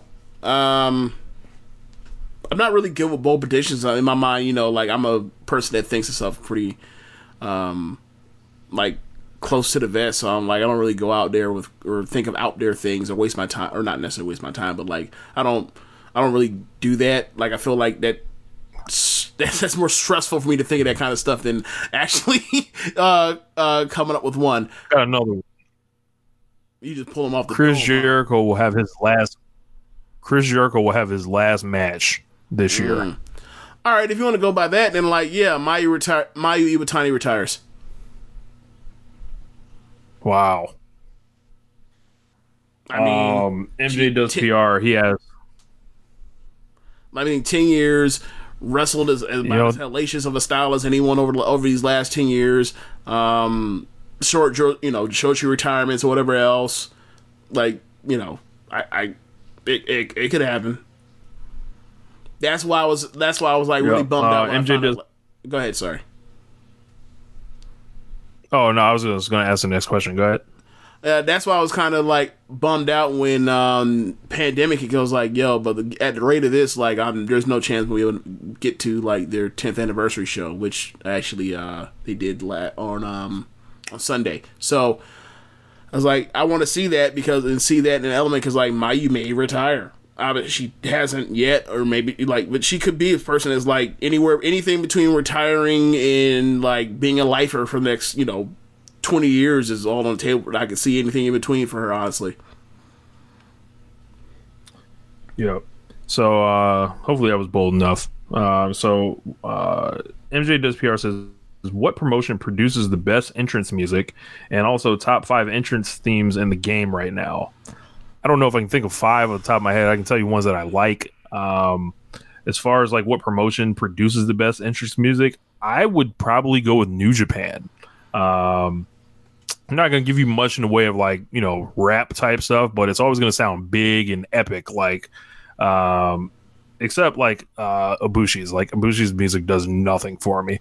But you start thinking about Naito's music, Jay White's music, Okada's music, Ace's music.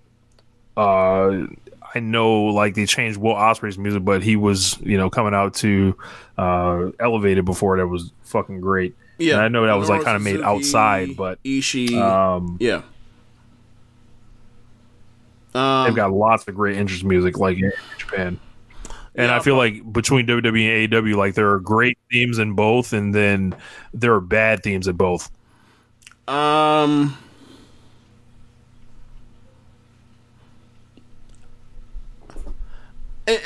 I'll probably go New Japan too for that same reason. Like I think the people that are the top people, I feel like more of their stuff is memorable. What I will say is I do not like the era we're in with entrance music to where like most people's music does not have or do not have vocals on them. To me, it kind of feels like a cop out. But whatever. That's a personal preference thing. Yeah, I like Kenny's theme. I like Naito's theme. I like. Damn, they did change Johnny Gargano's theme. I don't like his theme now.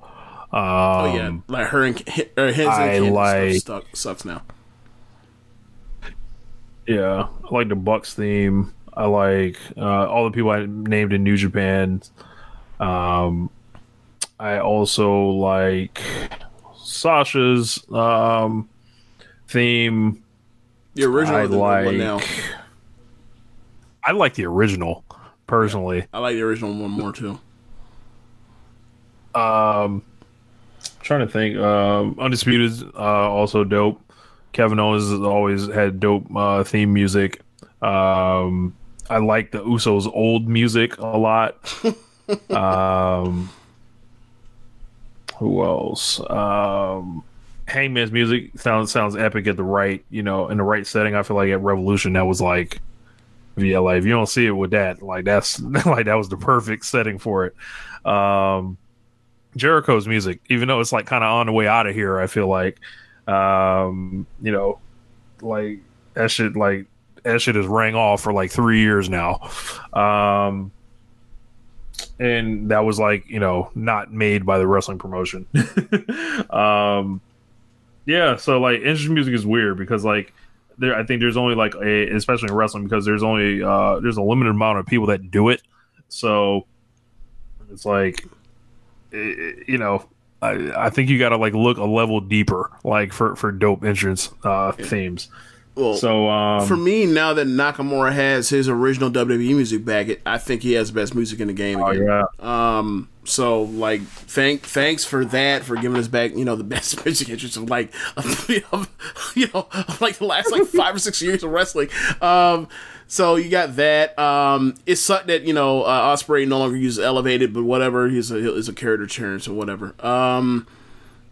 So if for me, like I would put Nakamura way up there. I'll put Jericho's way up there. This is all personal preference, of course. I like El Desperado's theme a lot. Anything that sounds like mariachi, like I'm always with it. That's funny. I'm trying to think. I like the theme song that I produced for Grave Consequences. So if you guys haven't heard that, check that out. As far as NXT, there's nothing that really grabs me right now. They like except for Undisputed Era thing. I would say I'm not getting down with the Fall and Pray. Like they can fuck off. Hell no. Like the Aleister Black shit is way better than that. Or is still way better than whatever. As far as looking through AEW, I like Private Party's new one now. Keith Lee's new one after they've gone through the fiasco of his NXT music, and then the shit they tried to give him at first. Like the music that he has now, I really like. Darby, I like Darby's up there. Moxley's just feels so like familiar. I can't quite put my finger on it. It's like it gets your head bobbing like and your heart like kind of racing when you hear it. I think. Yeah. Like me, quite frankly, I thought about this for like sampling Ishii's music and then like treating it like a Jalo Beats beat. Yeah. But I haven't done it, and like I bet somebody does it now. But whatever. It's fine. But yeah, I'm actually throwing Ishii's theme into Fruity Loops like probably like 2 years ago. I'm dead serious. Like you took the beginning, like the first few bars of Ishii's thing, loop it, and then like you already have the hi hats on there, or not hi hats, but the snares on there, and then like you do the Jalo beat like version of it, and then like you just imagine Meek Mill from like like 8 years ago rapping over it, and like boom, like that's another version of like I'm a boss. Like, anyway, so, yeah, like, you mentioned it, like, Okada, Tanahashi, Naito. I really like Naito's a lot. Yeah, like, his music is, like, unfuckwittable, like... Yeah. Ray Phoenix's music, it's just Lucha Bros. It's just hilarious. Yeah, Lucha Bros. Lucha Bros. Mexican Zero man. Beat us in the ring. Stupid. Sammy G. I also like. I like Sting's music. I think that music is great. His new one. It's hard for me because it's like it'll never be the WCW shit or whatever else, and even when he was in WWE and they had the rights. Oh, that music was terrible. Yeah, it's like the WWE music. You brought him back, and then you said that he's basically like the vigilante that's up in the fucking catwalk still, and it's like then you use new music. It's like you own the rights to the music. What the fuck? Anyway, as far as underrated one, This Is War, the War Dog. I have a fondness for Braun Strowman just for the fact that like back when we were really into watching WWE at the time, like once that roar comes out and then you hear that shit, shit sounds like doom. He's finna whoop that ass. So Joshi for me, I like Mayu's Champion music. Mayu's Champion music is cool. I love Momo's, to be quite frank with you. It just sounds like not triumphant. That's not the right word. It sounds big and like repeatable or whatever else, and like in a bigger stage. Like I feel like it will work. I really liked Hazuki's at the time, even though she's gone now. Kagetsu's was raw too. I'm trying to think other. I like Nasu Poise. It just sounds, and it adds to the fact they're like, I can't believe this woman is in the thug section with this baton and this big bright dance thing that she comes out to. I really like Micah's because Micah just sounds like it sounds like it would have been appropriate for like, I don't know, New Japan or New Japan or All Japan like 20 years ago. I'm trying to think any. Oh, I really actually take it back. Arisa Nakajima's and Seedling is awesome. It sounds like Swedish House Mafia shit from a decade ago. And I like Nanai's because Nanai's has like this build up to where it feels like once she comes out, it's not impending doom, but it's on once she comes out. It's like da da da da da da da da da da da da da.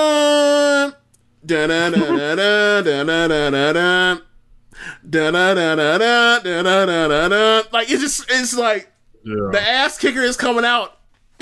It's shit's finna go down when she comes out. So yeah, those would be the ones I got. Mandy Rose's theme. Man, oh yes, Maybach Music. Yeah, Maybach Music. Yeah, that's a good one too. I used to really like the I like Shayna Baszler's theme. It reminds me so much of Pete Dunne's, especially like the beginning. I liked Ruby Riot's before they like did stuff to it. We can go on forever talking about music that we like, but yeah. I think some of the theme music gets a bad rap, like that, because it's very generic. It's easy to brush like all theme music bad. It's like, no, there's a lot more good themes than there are bad themes. It's just the bad ones fucking stand out because you might hear them a lot based on who's being pushed and who's not. Yeah, I think there's more that there's like so many that. Oh, you know who has a really good one that like never gets any play? Miz. Miz has good theme music. Yeah. It has a really good like breakdown in it. Whatever. Yeah. So JML asked, he said, Rich, will you go to Mania if they allow fans? I normally don't go to WrestleMania under normal circumstances. So all right, so I'll adapt the question. Will you, if they have indie shows on WrestleMania weekend, will you go? If they're outside, those are in smaller numbers typically, so I think I would feel better going to those. But WrestleMania with like 10 or 20,000 people, I'm okay off that. I'm going to pass on that because you're just around so many more people. Like I went to AEW All Out and I was fine, and it was like, that's right. You have been. That's right. You have been out in the streets. I forgot about that. Yeah, been out here, not living in fear, But I went out there, and it was perfectly fine. Just wear your mask, don't go near anybody, sit with your group. But like with 20,000 people, I've somehow feel a lot like better with like 500 people than or like however many it was at All Out. Then JML also had a question for you, James. He says, how does Sareee succeed in this era of NXT? Does she need an entire character change? Well, real quick, I'll get to, like, I guess he only asked you because he already knew, like, I ain't going nowhere. I'm good. I'll just buy it. I just buy the shit on Fight. So I'm glad. Yeah. So anyway, we get to his question. As far as Saree's character, like, I don't really know much about Saree's character. I've only really cherry picked her some of the matches I've seen from her over the last year and change.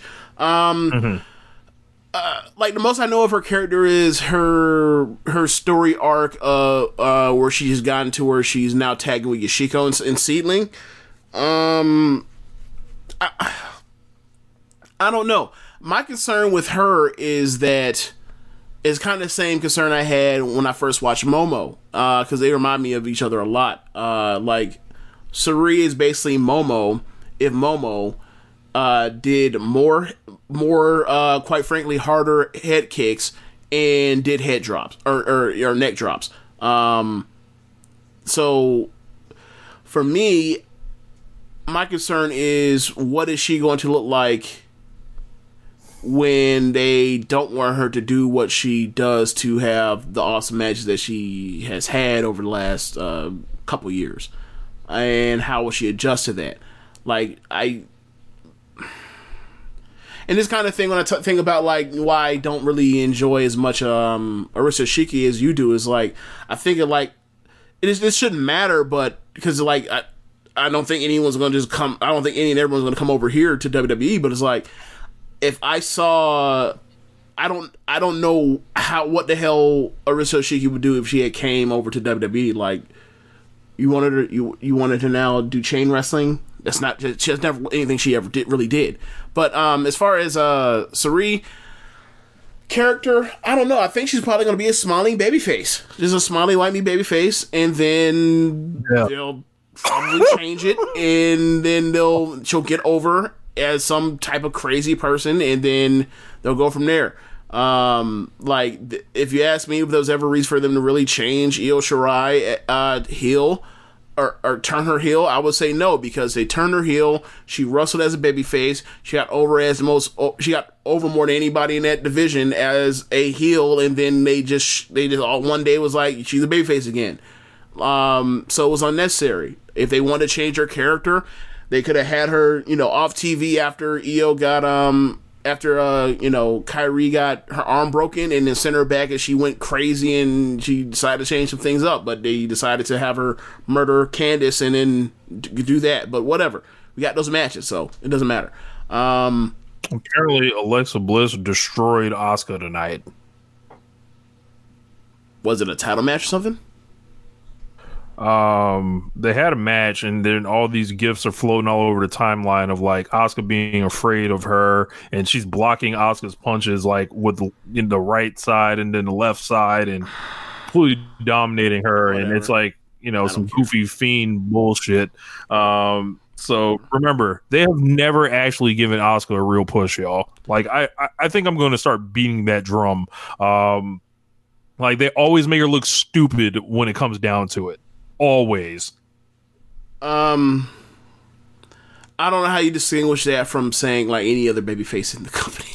So it's like I don't know if that's an Asuka thing or if that is a babyface thing that is bad at WWE. I mean, I guess it is worth asking those questions. But back to Sarith, I don't know. I really don't know. I have no idea what to do with her. Like, I hope they keep her presentation at first, at least, because like she has incredible ring gear. Like, she's one of the best dressed wrestlers in the world. And like, I like her music. Her entrance music actually kind of fucking epic and dope. But obviously, I don't think that's staying either. Like, I hope she stays long enough to where, or she gets over here fast enough to where, like, she can have a match with Io before she leaves. Like, I want to see a quote-unquote Joshi match on a takeover or whatever else. Like, I got jobbed out of, we never saw Kyrie and Asuka. We never saw Io turning on Kyrie. Sorry? They stole from you. Yeah. Like, I want to see Io versus Sari and, like, let them go out there and have the match they can have. Like, that's the thing that's so... I was going to say so frustrating, because it's not really that frustrating, but that's one of the things that's, like, that's for me is kind of like I don't think y'all really know how dope some of these women actually are. Like, when we were at, I think it was, Toronto, or not, we weren't at Toronto, we were watching Toronto. It was a group of us.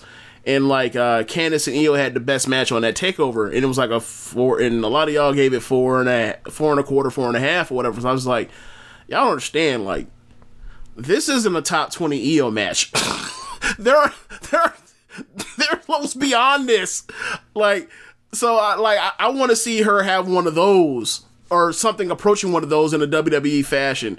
Obviously the pacing will be a difference, but like they let people kill each other on takeovers or whatever else as far as physicality. So like, I don't think there'd be a problem for letting them do that if they want to do that again anymore. But I just I'm interested to see how it goes. I think she comes in and immediately makes the rounds through squashing people or destroying people as a kicker and a babyface, and then they'll go from there. Like, she can get mean and rough and nasty or whatever else. I forget how tall she is. I think she's like maybe like 5'4" or 5'3". I can't remember, but whatever. But second she steps in, she's to NXT anyway. She's like if Io's still around, she's like the second best wrestler in the division. Maybe Ember's better than her technically. But they're never going to push her, so, I mean... Yeah, right. So, yeah, like, at worst number 3. At worst number 3. Looks like Alexa Bliss gave her the Sister Abigail, so she's, like, full, like, possessed. Like, yuck. Whatever. Utter shit. How come Charlotte didn't save her tag team partner? Yeah. We totally forgot about that whole fucking thing. Charlotte out here yelling at fans. I'm glad she never listened to One Nation Radio, because like personally, I have been cooking her for like a year and a half on this show. So, send these clips to Charlotte. Maybe longer than that. Yeah. You saw me look in the air like, I think it's longer than that, bro. Probably closer to 2 years to 2.5 years. Ever since the Becky thing, has been like, because it's been obvious. Yeah, ever since like that summer 2018 has been like, yeah, man, like this is not working the way that y'all think it is, and y'all need to adjust, and y'all keep fighting it for some weird reason. Yeah, she's like yelling at or going on multi-tweet threads, yelling at writers and getting ethered by said writers, and because she didn't actually read the article. Yeah, she's just in stop picking on me mode, which is like I get it, but it's like. It's like, bro, she's been back a month. She's been back a month, bro. A month. And, like, she already here with it. I suggest that she ask Sasha Banks about scrutiny. I suggest that she, go ahead and get pushed like Asuka for, like, a year. And look, go ahead and deal with Bianca Belair had to fucking deal with this year. Go ahead and, have what was done to Rhea Ripley be done to you. Yeah, or Shayna. Yeah, like I'm sorry, I find Charlotte Flair not. I don't easily feel sorry for her because, like, look, I'm gonna just say it. Like, she's never been the best of them. Or most over, which is most important. And like there is no like there are like Charlotte has her own like little stands, but like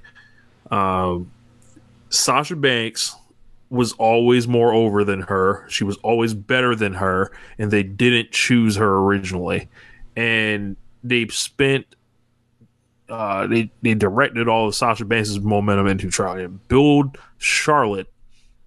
And this shit is never like heated up for Charlotte like that in any way. And then you see Charlotte's gone for most of this year. Who the fuck like takes over? Yeah, the boss. Like, like, and and by that point in time, Charlotte's not even really somebody that you think, oh my god, she can take over the reins to the extent because it's like, nah, like the real thing is Becky is gone and we're just holding on really. Or Becky and Ronda are going and we're holding on really, and then like they elevated Sasha to that level that she should have been elevated 2 years before. Yeah, what do you mean? And it ain't like how they were doing Charlotte and be like, yeah, you're getting a new opponent every month to do this with. Like Sasha was in there with Carmella, like and figured it out, like So yeah. But I don't really have much more. I just thought I'd mention that really quick. Like, I still think Charlotte is great. I just think that, and I do sympathize with her plight because, like, it's legitimate that, like, she gets a lot of shit that is undeserved. Like, somebody picked her. No one, like, everybody asked to be picked. Like, why is because someone actually tapped her on the head, does she get the hate? Because everybody is asking to be picked. But I mean, I don't want to do it comes with the territory thing because like that excuses people's shitty behavior. So I'm not even going to say it. But what I will say is, once you get it, you shouldn't feel sorry. You shouldn't feel sorry for yourself that you got it or do the woe is me thing that she's been doing because it's like you got it, you won. Yeah. You shouldn't feel You shouldn't feel guilty and you shouldn't feel bad that these people are treating you bad because you ultimately won. Or you are winning, or whatever you want to, whatever tense you want to put that in. No, or like the great prophet Shorty Lowe said, it must be two sides, So, yeah. Anyway, I have no more. Yeah. Vote in the One Nation Radio Awards. This is going to be the last week. I'm going to try to do the tabulations at least by Saturday. I don't know if we're going to do the award show next week, but I don't think anything major is happening by next week. So that might be the time to do it. If not, probably first week of February might work. So get excited, everybody. I think you guys are going to find these awards very interesting. I think we picked a lot of good categories. There's only a couple of them where, we put some on there and it barely got anything. So, yeah, you guys represented well, and then a lot of people have been sharing it. So quick Stardom thing, not the anniversary show because I think there's only like 3 or 4 matches that are actually up right now. But essentially last weekend shows for Monday and Saturday, I think. I want to say it was the Saturday show. They had a Starlight Kid and Lasaya match versus Natsuko Tora and B Priestley, which was really good. I ended up giving 3.5 stars. And then the main event of that show, I believe, was Utami, Momo, and Azumi, the top 3 of Queen's Quest, versus Julia, Maika, and Natsupoi. And they're in a trios match, and they're basically wrestling each other. It's a wrestling match, James. They're mostly focused on showing you the confrontations between Maika and Utami for their red belt match at the 10th anniversary show. Really good exchanges like they always have. But I ended up going 3 3/4 on it. Utami and Queen's Quest off to a really hot start as far as really good matches. So can't wait till it finally all gets uploaded. Yep. Did you find out about the 10th anniversary title match yet, or no? I know no results. Don't tell me shit. Oh, okay. I don't know any post-match or anybody showing up or any announcements as far as tickets for the Budokan stuff, because I know that I think tickets go on sale for it in a week or 2. So, obviously they're going to have a rollout to get, let you know more stuff is on the way, but I don't know any of that. I don't know anything. Don't tell me shit. It's crazy how Manami Toyota showed up and, said, I want the belt. You see, you being funny and all that shit. She's, she retired in 2017, and she's actually was on the Sumo Hall show in 2013. So, if they reached out to her, she might show up. If the price is right, she might show up. We could do her and B, what? He gets to keep the move, Could you clip imagine? that. End the show. That's the end of the show. Be sure to raise whatever app you're using to listen to this with. Be sure to tell the folks about the Social Suplex Podcast Network. Also, check out ProWrestlingTees.com/Social Suplex to pick up some official Social Suplex Podcast Network merchandise. And also be sure to check out the other shows on the network. On this show, we have, on Mondays and Tuesdays, we normally have this show, One Nation Radio. Tuesdays, for now at least, Keep It the Strong Style. Wednesday, the Ricky and Clyde Wrestling Podcast. Every other Wednesday, Grown and Watch This Shit. Thursday, the Grave Consequences Podcast. Friday, 8-Bit Suplex. Saturday, All Things Elite. And Sunday's Great Match Generator. Thanks for listening, y'all. Peace. Later.